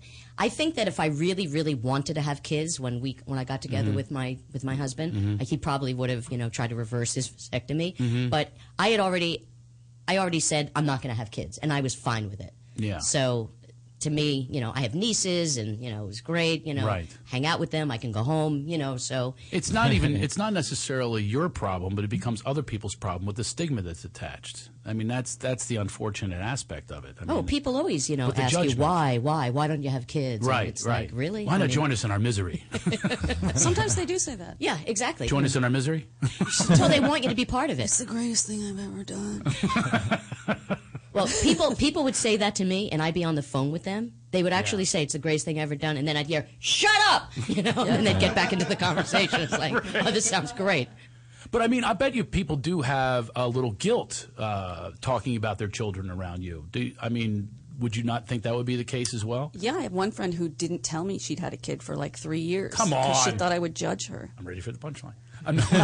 Really? But in the end, she had been like a serious activist and tried to do all kinds of things to make the world a better place. And then finally, she and her partner decided that the best thing they could do is raise some really good people. Yeah, that is a different perspective. I feel that way myself. And I like her kids. They did a good job. They did? Yeah. And how old are the kids now? This is years ago. Yeah. Yeah, their son's in college now. How in the world did they avoid a We didn't friend? live in the same city. Oh, okay. So No FaceTime or yeah, right. And back in those days, yeah, there was none of that. AOL and Friendster. I'm still on both. Yeah. That tells you how behind I am. I have my kids now. That's one of the purposes of having a kid is they teach you things. Yes, they do. They literally teach me. I'll hand them like I just bought a new system for my car. Here, get the presets. I have no idea. I have no interest in this. Do this for me. But Do this for your you can father. mentor and get that same benefit. I can. Too late. Well, that's really. true.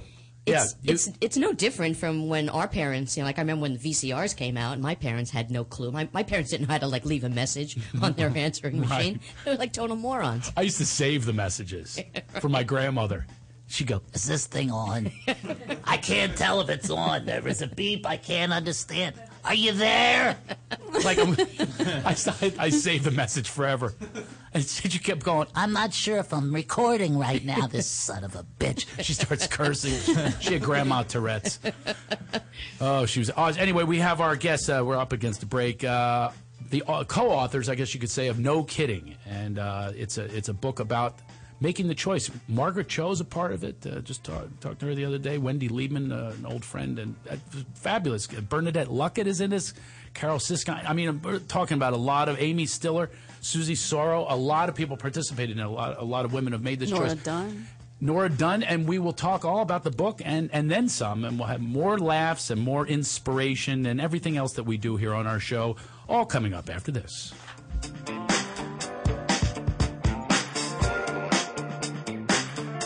You're listening to the Toad Hop Network, radio worth watching.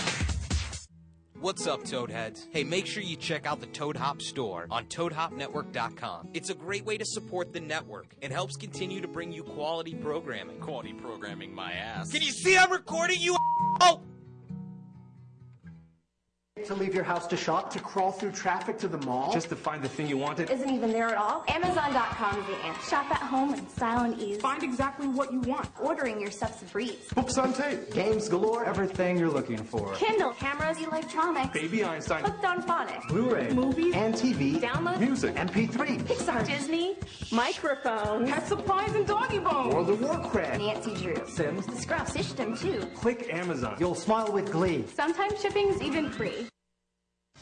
Hey, Toad Hop listeners, the Sports Guru. And the Bud Knocker. From the Sportscast, Wednesdays, 4 to 6 Pacific Standard Time. You got to check us out, man. We do sports like nobody else. Cover NHL, NBA, NCAA, NFL. We cover all sports. You got Not the Fuck Out, Bonehead of the Week. Check us out on Toad Hop Network, 4 to 6 on Wednesdays. And if you miss it, go back and watch it live, ToadHopNetwork.com, or download the audio from iTunes. While you're there, leave a comment and rate the show. Hey, guys, we need it. We're the nickel and dime show of the network. Check us out. A lot of fun. With GameFly, choose from over 6,000 titles. Play as long as you want and send them back when you're done. $8.95 to start, no late fees. Gamefly.com. Games delivered.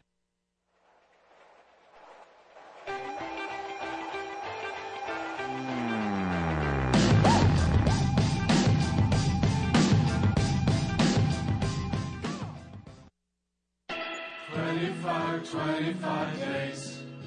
That's too much. That's too much. 25 days. That's too much. That's too much. 25. Till I get to see you. 25. Till I get to know if what we just started will have conquered backpacker girls with newly braided hair and monitor records. It will soon be 24. Oh, oh, you're so worth waiting for.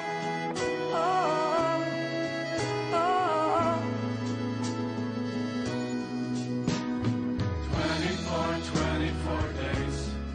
Still too much, much too much.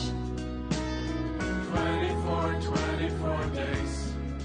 Half an hour down, just riding this song. 24. I can hear mouth smooth and 24. And I nodded what could be the right time tonight. You and I hadn't even met 24 days ago. must have been so long.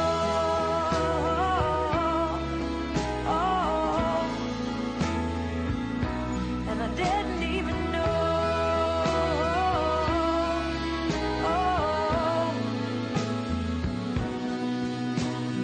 23, 22, 21, 20, 19, 18, 17, 16, 15, 14, 13, 12, 10. Because I slept for so long those days. 9, 8, 7, 6, 5, 4, 3, 2, 1, 1, 1, 1,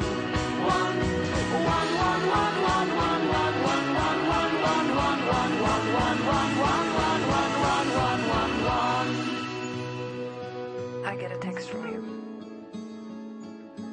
saying you're off to Havana Airport as we speak. I start brushing my teeth. 10 minutes later. Sorry, I mixed up the dates. You stupid fuck. You stupid fuck. You stupid fuck. You need to come back.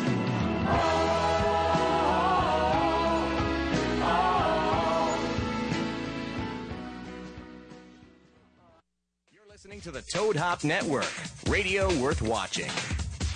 I channel my mother all too often. When I'm in movie theaters and people are talking, I channel my mother. I give them the hairy eyeball. I can't believe them. I just did it with that song. My God!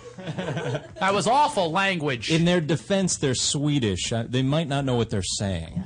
Because it's such a sweet song up until then, and then I don't know where that comes from. What did they say? I don't give a fuck? No, she was saying, like, stupid fuck, I think. You stupid. It was terrible. But the whole song's about, like, I can't wait to see you. I don't know where that comes from. Do you think the word, when people say, excuse my French, that they're talking about the F word in French, fuck is a seal? I study French. Je parle un peu français 12 années, il y a 20 ans, but still, I know a little French. And that's what it means. They Did seal you know? you. That's a seal. A seal. You know, like that. That's So, they're a seal fuck. off? Yeah, Yeah. seal. We could, that's a good one. I Go should use seal it. yourself. We're getting calls. That was Betsy Salkind on my right ear, with Sue Kalinsky on my left, and we're getting a call from the 909 area code. Like I was saying before, we don't have a screener, so we have no idea what's going to happen. I've never talked to two people at once. Interviewed two people. It's you know, we've had Oates and No Hall. We've had. You wouldn't believe this. Me and my little riff, they hung up on me. Oh. I had them answered. I thought, I casually get into that. I was going to do a little riff on. We had Kevin with no speed wagon, but no, we have Betsy Salkind is here with Sue Kalinsky, a book called No Kidding.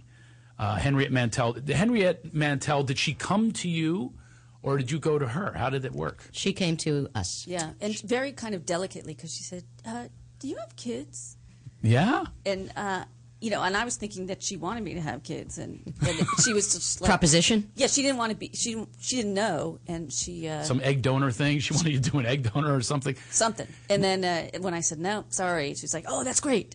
And then she asked. Have you ever, it's like, what's the right answer? Have you ever wanted to have children or tried to... I always wanted to give birth. Yeah. To kittens. Because I figured it would hurt less, and then when you're done, you'd have kittens. And people have litters. That would be, yeah. Joel was saying earlier he wants a litter. Yeah. It's funny. Well, like, you guys should get together. And I actually... A litter of anything, or? No, Well, preferably humans. But. Oh, okay. Like Octomom? She's really Catorce mom. But I've actually been kind of opposed to that since the McCoy septuplets. Do you remember them? Yeah. They were the first 7 that all lived. I wonder I wanted to drown them. Not the babies. I'd never hurt a kid. I wanted to drown the parents. Right. Because they were so self-righteous. They kept saying in the press, God really wanted us to have these 7 babies. It's like, no. God didn't want you to have any.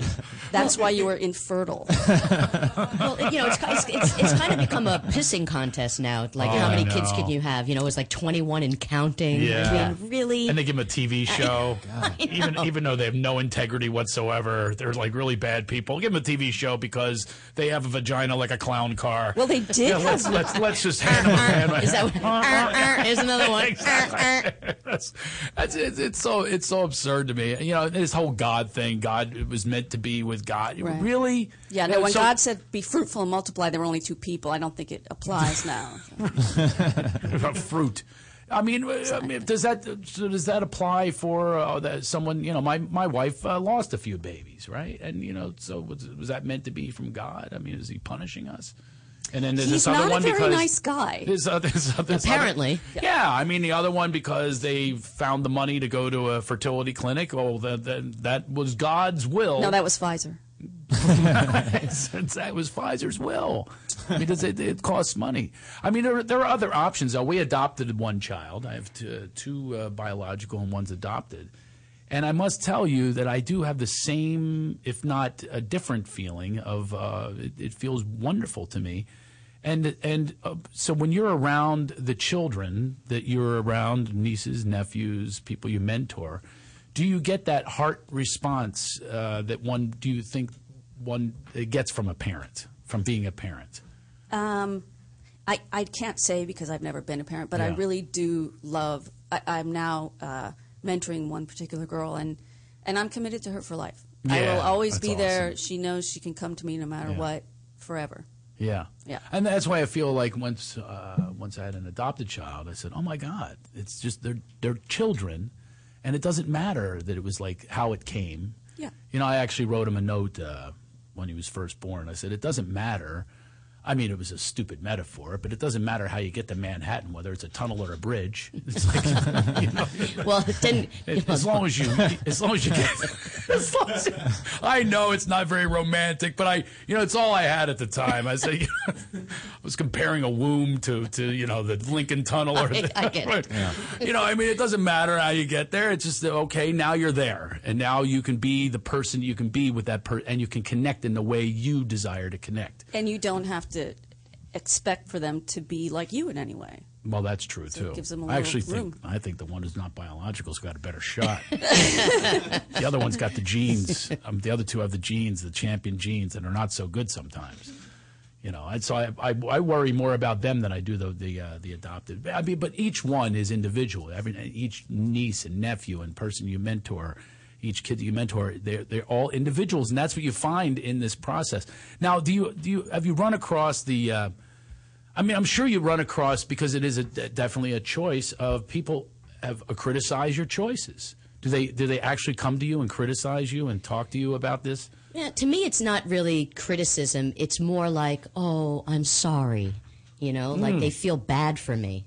And really, it's such a, it's like, how dare you, feel sorry for me? Yeah. And that to me is insulting and kind of off-putting that someone would feel sorry for where you are in your life. Like, because there are a lot of people, that are in this book that really did not want to have kids.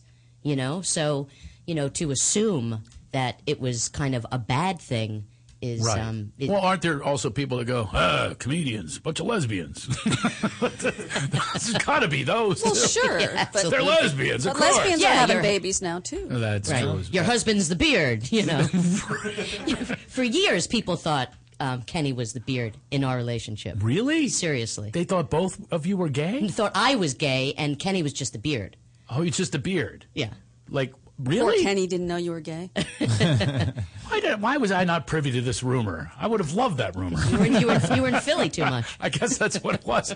I didn't know that. Yeah. So people thought you were lesbian? Yeah, there was a manager, and I'm not going to mention her name, but she spread a rumor that I was gay. And then I found out years later that there was a guy who I was actually very attracted to, who was very attracted to me, and he did a little bit of research, and he thought I was gay, so he never asked me out. Really? Yeah. See, that would increase my wanting to ask you out. just to turn me? Yeah, are you kidding me? A turner? If you got a turner, man, that's a score. Anybody can just get laid. You got a turner? Yeah, right, because you made a lot of women gay, so now you want to bring women back. Trying to even it out. I didn't see that one coming, a reversal on me, but that was, you're absolutely right. I think I might have turned a few. We have a call. We have a call from the 209 area. Do you know where that is, Betsy? No. 209. I think that might be the Inland Empire. Hi, who's this? Hello, this is Jeff Brown in Central California. All right, I was pretty close. This is the state. That's really Inland Empire. Yeah. I don't know if you live in an empire, but so I'm happy that you called. It's great to hear from you, Jeff. Now, are you calling about our guests who wrote the book, or helped write the book, No Kidding? Well, unfortunately, I'm at work, and I just caught up on my Twitter, and your thing said to call if you've ever broken the law. Am I too late to tell you a breaking the law story? Did you ever illegally get someone pregnant? That was last week, right? No, I never illegally got anybody pregnant. Well, actually, I got one legally pregnant, and thank goodness, but the offspring is 19 now, so that worked out really well. Okay. All right. So, yeah, we actually are talking. I guess you haven't been listening, but you were following us on Twitter, which is fantastic. Ha ha, laugh it off. Our guests are Betsy Salkind, and we also have Sue Kalinsky. They have made a choice, and they wrote a book about it, along with 37 other women, right? Yes. Of making a choice of not having children, and they're all comics. Is that correct also? I mean, every one of them are comics and great writers. Yeah, and some of them are comedic writers. Yes, and that would be the topic. But if you ever committed a crime against somebody that didn't want to have children, that's what we want to talk about. Well, that's the thing. The thing is, I can sort of chime in because I was in radio for a long time, and I thought for a fact that I was never going to have children. I mean, I literally saw people with children and were like, oh, I don't know if I could ever do that or not. But I tell you what, once I met the right woman, and then she actually had a 5-year-old daughter, and I made this speech at my daughter's wedding last summer, the fact that once I met her and then the daughter was so fantastic, she was like the bonus in the relationship, to where I not only got a great wife, but I got a daughter. And then when we had our first child together, biological child, it changed everything. My opinions on having children completely changed. So that's my opinion on I the guess subject. I just haven't met the right woman yet. Now I'm completely for it. Betsy wants to meet the right woman now, even though she's straight and has a. Are you married? I am. You're married, yeah, to a guy. I'm married to a guy. Yeah. As far as I know. Because it's legal. He needs I only like to do things that are legal. No, that brings us back to the other I married topic. a man and I take prescription drugs. Well, I appreciate you calling there, Jeff. Calling from the Empire. I was going to say, so I can relate more to this, that guys actually have stigma attached to them as well when we make the choice of not having children. I mean, you know what I had for a while? I was, because I go visit my sister and her kids, I was gay Uncle Craig because I play with them. And, and I play like, I really play with kids. I mean, I get, Fondle? Would you stop?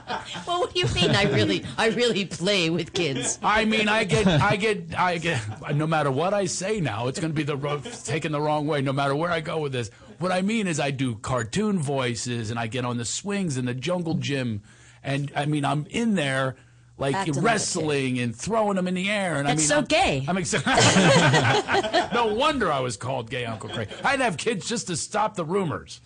So, I mean, you get that, and you also get the guys, fear of commitment. Yeah, fear of commitment. And guys get that one, too. Women don't have that as much. Well, men have kids and then don't raise them. So I think, that's a different issue. Different issue of guys who don't raise the kids. They just split. Yeah. Yeah. I mean, there's plenty of men who've fathered kids who, or been sperm donors by mistake. Yeah. And you know what? It's also a different choice for a guy, too. I mean, obviously, because the guy's just trying to get laid a lot of the time. And then the women are stuck with the, Right. They have the consequences of this guy's horniness. So, I mean, and the guys will convince, or even worse, and then you have to deal with it.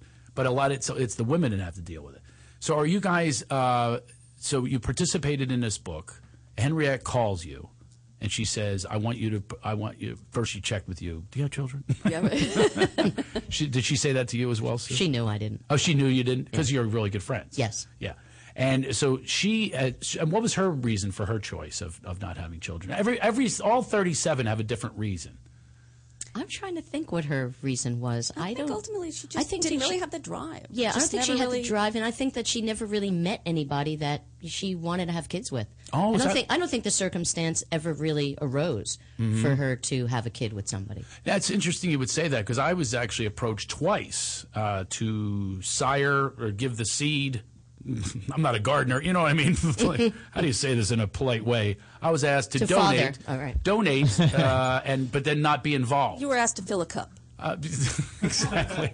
And Well, how do you feel I've about actually that? had to do that. Well, how do you feel about that? Like someone says, I want you to I was sort of donate your flattered. sperm, but I don't want you to be involved. Do you know, by the way, I'm going to tell you, I'm not going to say her name, but she's a comic. And she approached me and another comic. And she told us both that. Did she audition you? Yeah.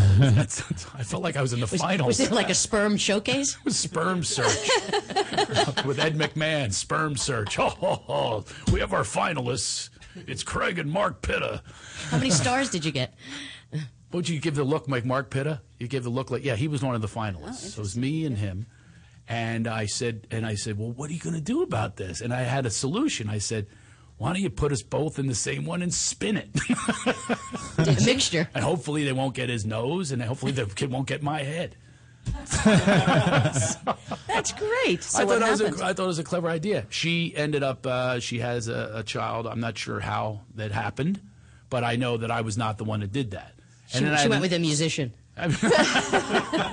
Damn drummers, they're always getting the action.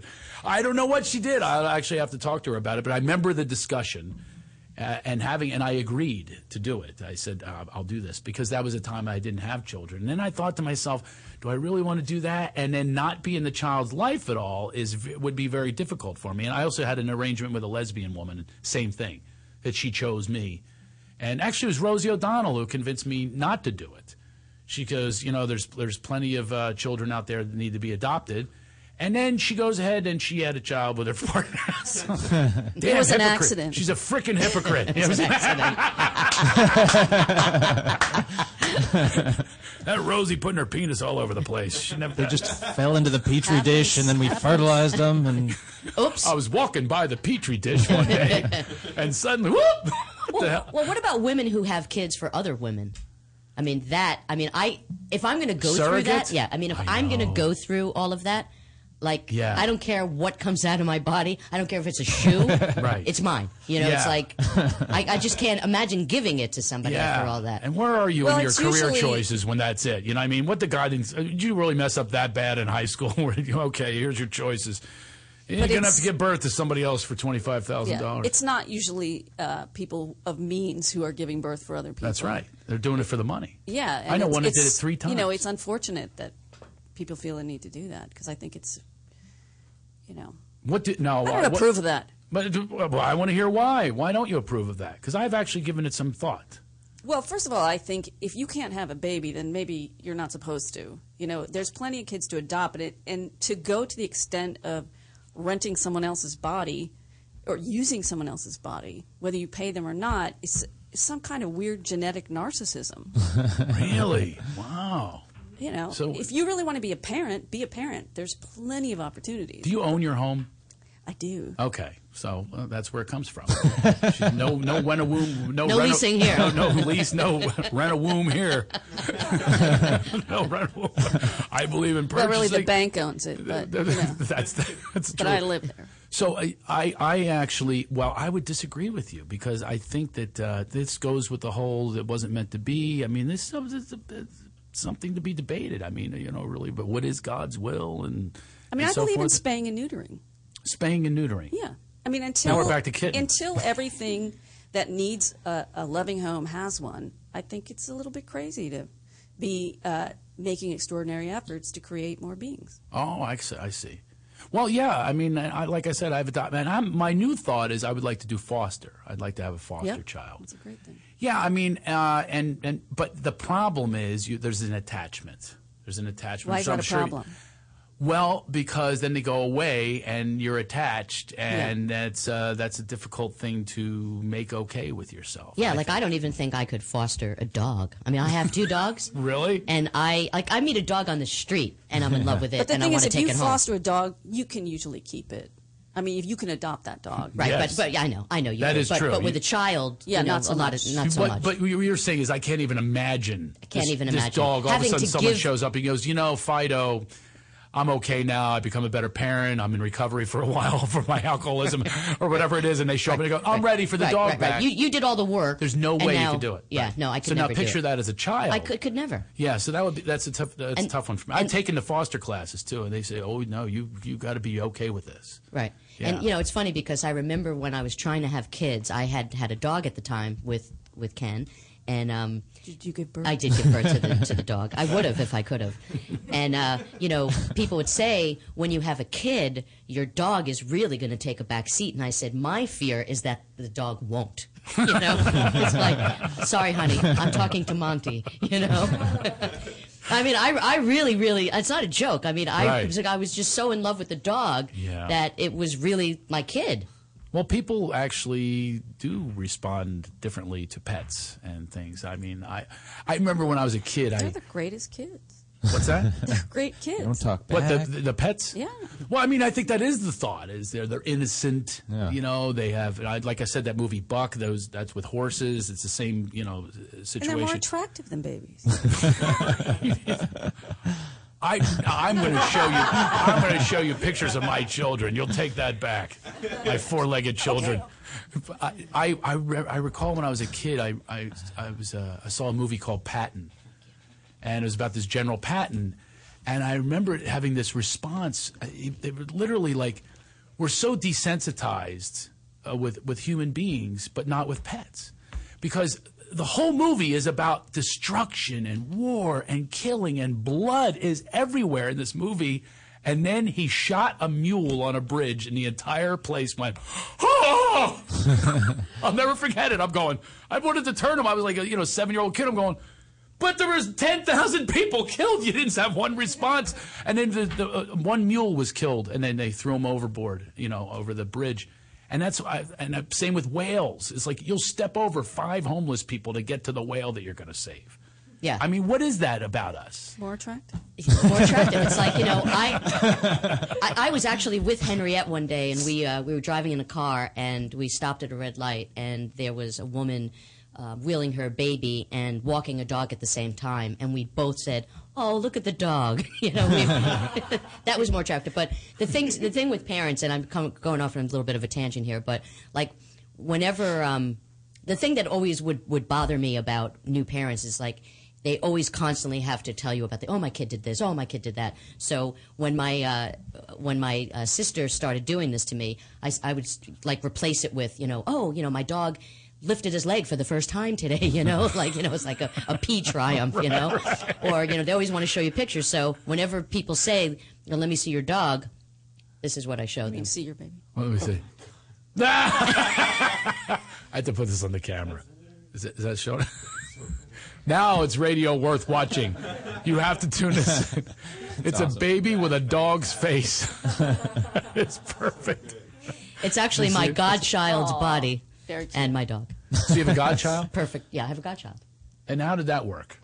A really close friend of mine was having a baby and asked, it's an honor, to be a godchild. It's great. Funny you should say that. I just realized, 2 of the choices that I made for Godfather were single guys with no children and probably never will have children. Comic and an actor, and I made that choice for them because I actually thought to myself, well, this would be a gift for them. You know what I mean? Like that they would be able to be a part of this, connection with a child. Right, which they wouldn't experience on their own, which is and which neither one of them do it. They suck. Oh. The guy who's married with a kid, he's actually the better godfather. The other one, I don't think my son has talked to him in years, and the other one, he favors the other son who's not his godson. Well, apparently when men become fathers, their testosterone levels drop. Is that true? Yeah, and they become more caretaking. I know, my breasts are hurting right now. I saw your lactating. They're killing me. I've lactated many times. I feel male breasts. It's sad. Is that true? Is this something else that I need to worry about, Betsy? Well, I think it's too late. What? I don't think it's a bad thing. I think it's just, okay. It's the chemistry behind how does this happen what if the child's adopted? Does that have anything to do with it? Wait a second. It can't have anything to do with it. Once the sperm goes... Adopted is fine. It's I think somehow the parenting or the caretaking or something. No, then it wouldn't be fine. It's the same thing because your adopted child is treated I'm the saying same. you have Okay. low testosterone. That's what I'm saying. And the more kids I have, the lower it's going to go? I'm probably. going to have a vagina if I have one more child. That would be what, cool. Well, what about the guy who's got 21 kids? What about that family? I mean, This guy's... is he shipping it He's in a from lady. somewhere? He's getting shots of testosterone. Yeah, right. I've never heard this before. Where did you read this? I think it's a bunch of Dr. crap. Drew. He's a regular on our show. And Well, that would be you the ask first him question. then. That would be the first Yeah. question I ask. Well, if you listen to the Love Line, he's talking to teenagers. He's trying to tell them not to get laid. That's what he said. Your works. testosterone will drop if you have a child. I have to give a website. No Kidding Book. I like that. It's easy. NoKiddingBook.com. It'd be a really good read for you. And also give it a review on Amazon. If you go to Amazon, give it a good review. We want to help our friends, the comedians who wrote this. 37 comedians. Vanda also wrote it. And my old friend Meryl Marco, Bernadette Luckett. There's Debbie Casper. Geez, this list is like the who's who. Nora Dunn. Fabulous. Valerie Bromfield is in. Wow. Great book. Jeanette Barber. Women who have made the choice not to have children, and they discuss it in the book. 37 different women who are all great writers, great comedians. We're so happy to have two of them. Betsy Salkon, you can see her May 18th at M Bar in Los Angeles. Sue as well. Oh, really? There'll be 6 writers from Says the book Betsy. at that. Oh, 6 writers will be there? Yeah. But doing stand-up. No, we're gonna going to be reading from from the book. Oh! Our pieces. We really want to go. And I'm embarrassed to say where the next place is June 22nd. I thought it said Fay Doo Doo. Yeah. And I will admit it, that's what I said, even though I studied French, 12 années, il y a 20 ans. But it's Fay Doo Doo. Same thing. Same thing. Just sounds better. It does sound a lot better. June 22nd. But that's Fay Doo Doo. another event, and there's actually Yeah. 10 or more writers from the book, and they will be doing stand-up and various Stand things. up in the whole thing. Yeah. Great. Because it is important to have levity no matter what you do. And I hope you all have a wonderful week. I will be in Rochester this weekend. Go out, have a few laughs there. Go to our Facebook page. Go to healthyfeetstore.com. Get your feet healthy. All right? Use the coupon code. Laugh It Off 2013. You'll get a percentage off. Give you some free shipping and all that kind of stuff. Great shoes. And that's going to do it for us. Thank you, Betsy Salkon. Thank you, Craig. Real pleasure to meet Yeah, you. you too. I look forward to meeting you again. Now we're getting phone calls. Sue Kalinsky, I always love to see you. You're one of my favorites for many, many years. We won't say how many. And I'm so happy you're able to be here today. And good luck with the book and everything else that you're all doing.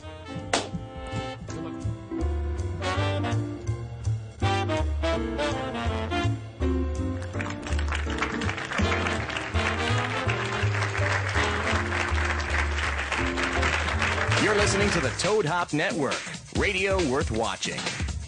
Live From the Toad Hop Network studios. in Hollywood. This is the ToadHopNetwork.com. Enhances the senses, opens your mind. Radio worth watching. Radio worth watching.